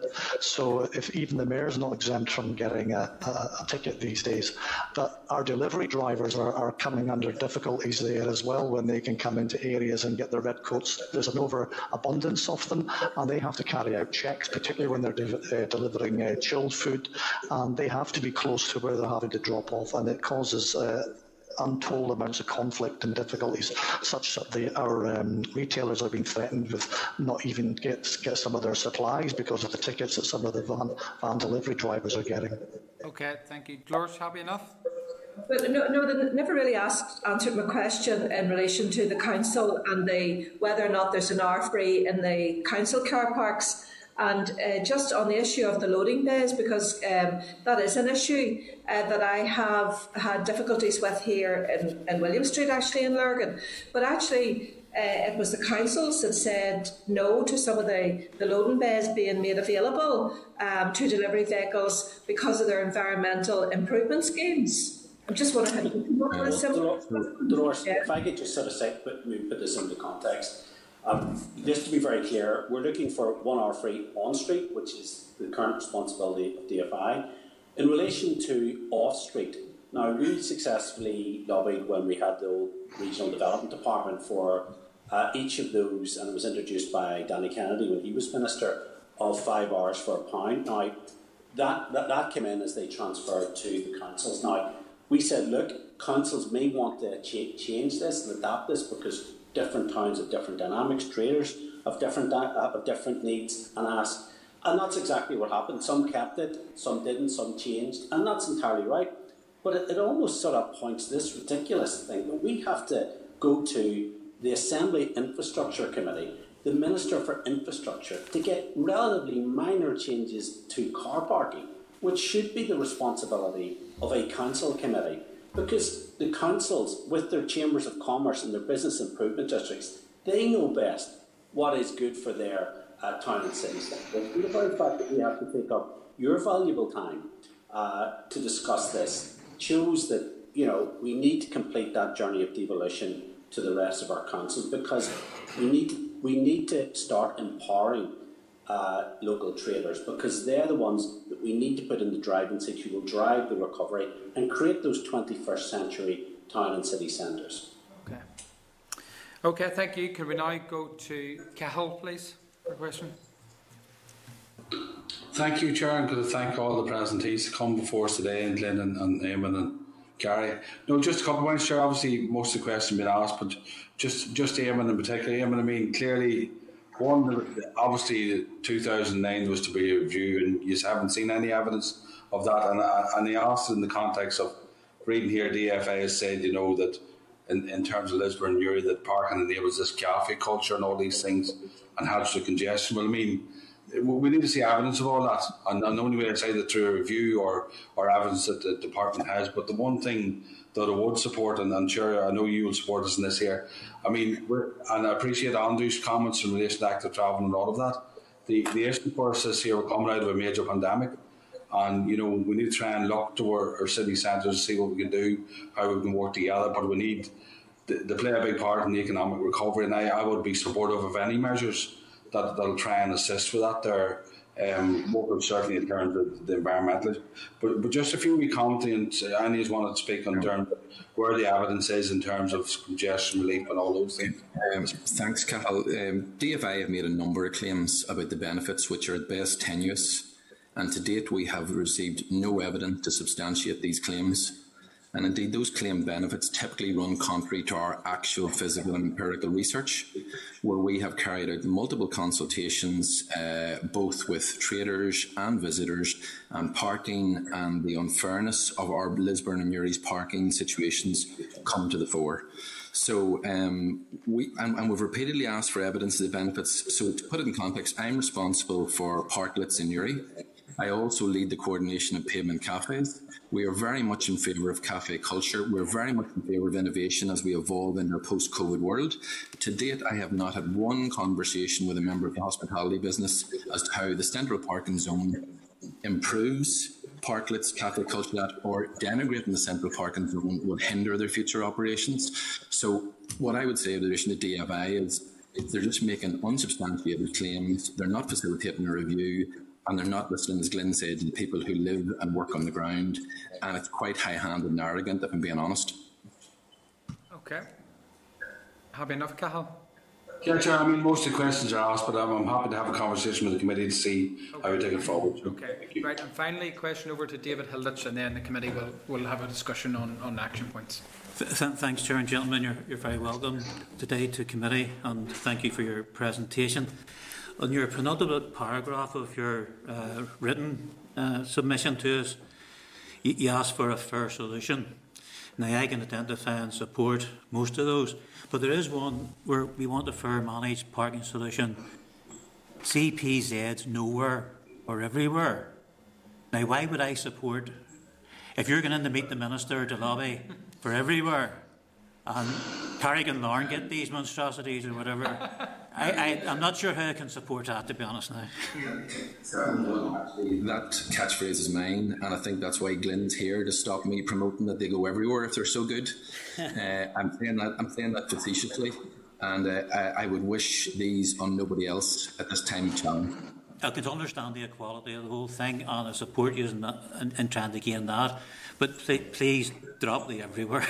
Yeah, no, thanks, David, and I think it's a point well noted for us all. Look, gentlemen, I'd like to thank you for presenting to the committee. I'm going to now open it up for a conversation with members as to a best way forward. I suppose, listening to the presentation myself, I do fundamentally agree with the point that local people and local traders do know best regarding the situations and circumstances of their own individual and respective towns. So, in looking at the requests from the group, firstly requesting a meeting with the Minister, I think that should go without question that I would support that, and I think probably the majority, the committee would agree that there should be an engagement there with the Department and the Minister regarding a sustainable solution going forward. I suppose I don't understand why that hasn't happened to date. In relation to the urgent time frame review, COVID reopening challenges compounded by the parking zones. I think what was mentioned there, I think it was Glyn that had mentioned it, and it's something that certainly I would maybe support in the committee, but I'll take members' views, is the request for a 6-month pilot in relation to a parking 1 hour first hour free. I know many of my own towns in my constituency benefit from it. I do know the benefits that are there, but I think a review or a pilot scheme in relation to that would be warranted, and therefore we could take it up after that, or the department could, as to its benefits in conjunction with the council and the local retailers. Would members be content that that would be an appropriate way forward, or would any member like to contribute? I see Liz's hands up first. Those guys are still with us. Yeah, sure, thanks. I mean, I firstly agree with, that we propose for a meeting with the Minister. And secondly, I'd support your proposal in terms of a pilot. I think time is of the essence here. Businesses are on their knees. There's many businesses I know in this area that will not reopen. So we need to be trying to get things in place that will help with it. So I certainly support that proposal. Secondly, I think it's also important, and it's based on some of the last few comments there from the witnesses, that we asked the department to back up the claims that they have referenced within their, in terms of why CPZs are so good that they think this. So I think we need to see evidence of that, because as some of the representatives today have said, it certainly goes contrary to what we're hearing on the ground. And I also think that we do need a wider review of the scheme that has been in place for this length of time as well. So that would just be my additions to the comments you've already made, Chair. Thanks. Are any other members looking to come in on this point? I see three very clear action points. I see, first of all, the committee writing in support of the group in relation to facilitating a meeting with the Minister or departmental officials. Secondly, I see a potential for us to request that those parking and enforcement officials, or indeed the Minister, come before the committee at some stage early following the recess to discuss the wider parking enforcement and CPZs. And thirdly, that the committee would support the potential for a 6-month pilot scheme in relation to 1 hour free on street in the respective areas, as has been suggested in the presentation. Are any members in disagreement with those action points? Agreed. Are we agreed, members? Agreed. Hold on. Members are coming into spotlight. Agreed. Agreed. Members are agreed. Agreed. Okay. Thank you, members, and thank you to those that give the presentation.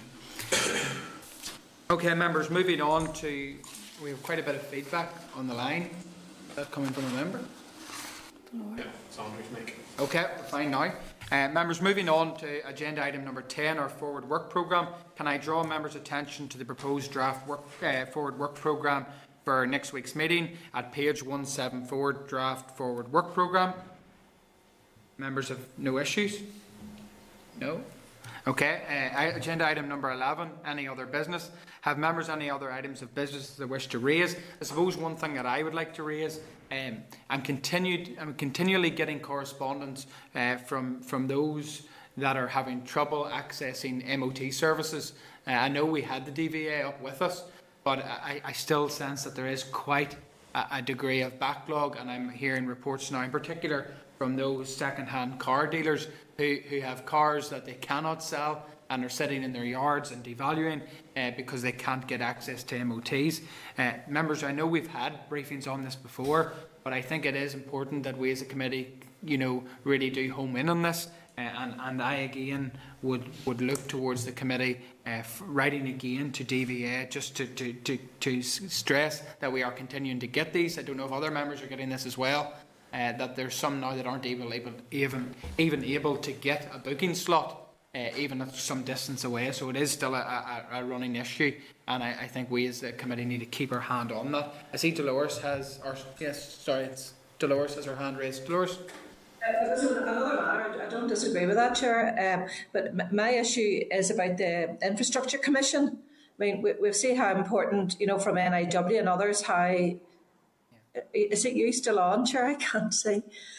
Hello? Sorry, we can't see you, Dolores, but we can hear you. Firstly, are members content with the point I raised on DVA? Yes, content? Yes. Okay. Yeah. Dolores, on you go. A second. So it was just in relation to the Infrastructure Commission. It hasn't got off TEO's desk, so I don't know whether the committee can write to TEO or whether we have to write to the TEO committee. to ask for any update. But given the importance of infrastructure as an economic driver, I would have thought it was imperative we got that resolved sooner rather than later. Okay, well, I think what we could do as a starting point is write to the TEO or to the executive asking for an update as to where that stands. I think that's a good starting point for the committee. So are members content to take that point forward? Yes, agreed? Mm-hmm. Okay, Andrew? Just agree with Dolores around that. And the recent monitoring round highlighted these issues where there's money available but hasn't been allocated because there's no bids for it. So it's important we write to TEO around this issue because the failure to establish an infrastructure commission is actually inhibiting our economic recovery. Okay, so members are content to write to the Executive Office in relation to that point. Okay, agenda item number, there's no other points for any other business members? No, I don't see anybody indicating. So agenda item number 12, date, time and location of next meeting. The next meeting will take place at 10 a.m. Wednesday the 15th of September 2021 in the Senate Chamber Parliament buildings. There will be a strategic planning day arranged for Wednesday the 8th of September 2021. So thank you members, and can I advise all of those members while leaving at the meeting, those who are present, to remove their own papers, water bottles, etc. as they leave. Thank you members, the meeting is adjourned. Thanks, Chair. 29. This is the Northern Ireland Assembly, Committee Room 29.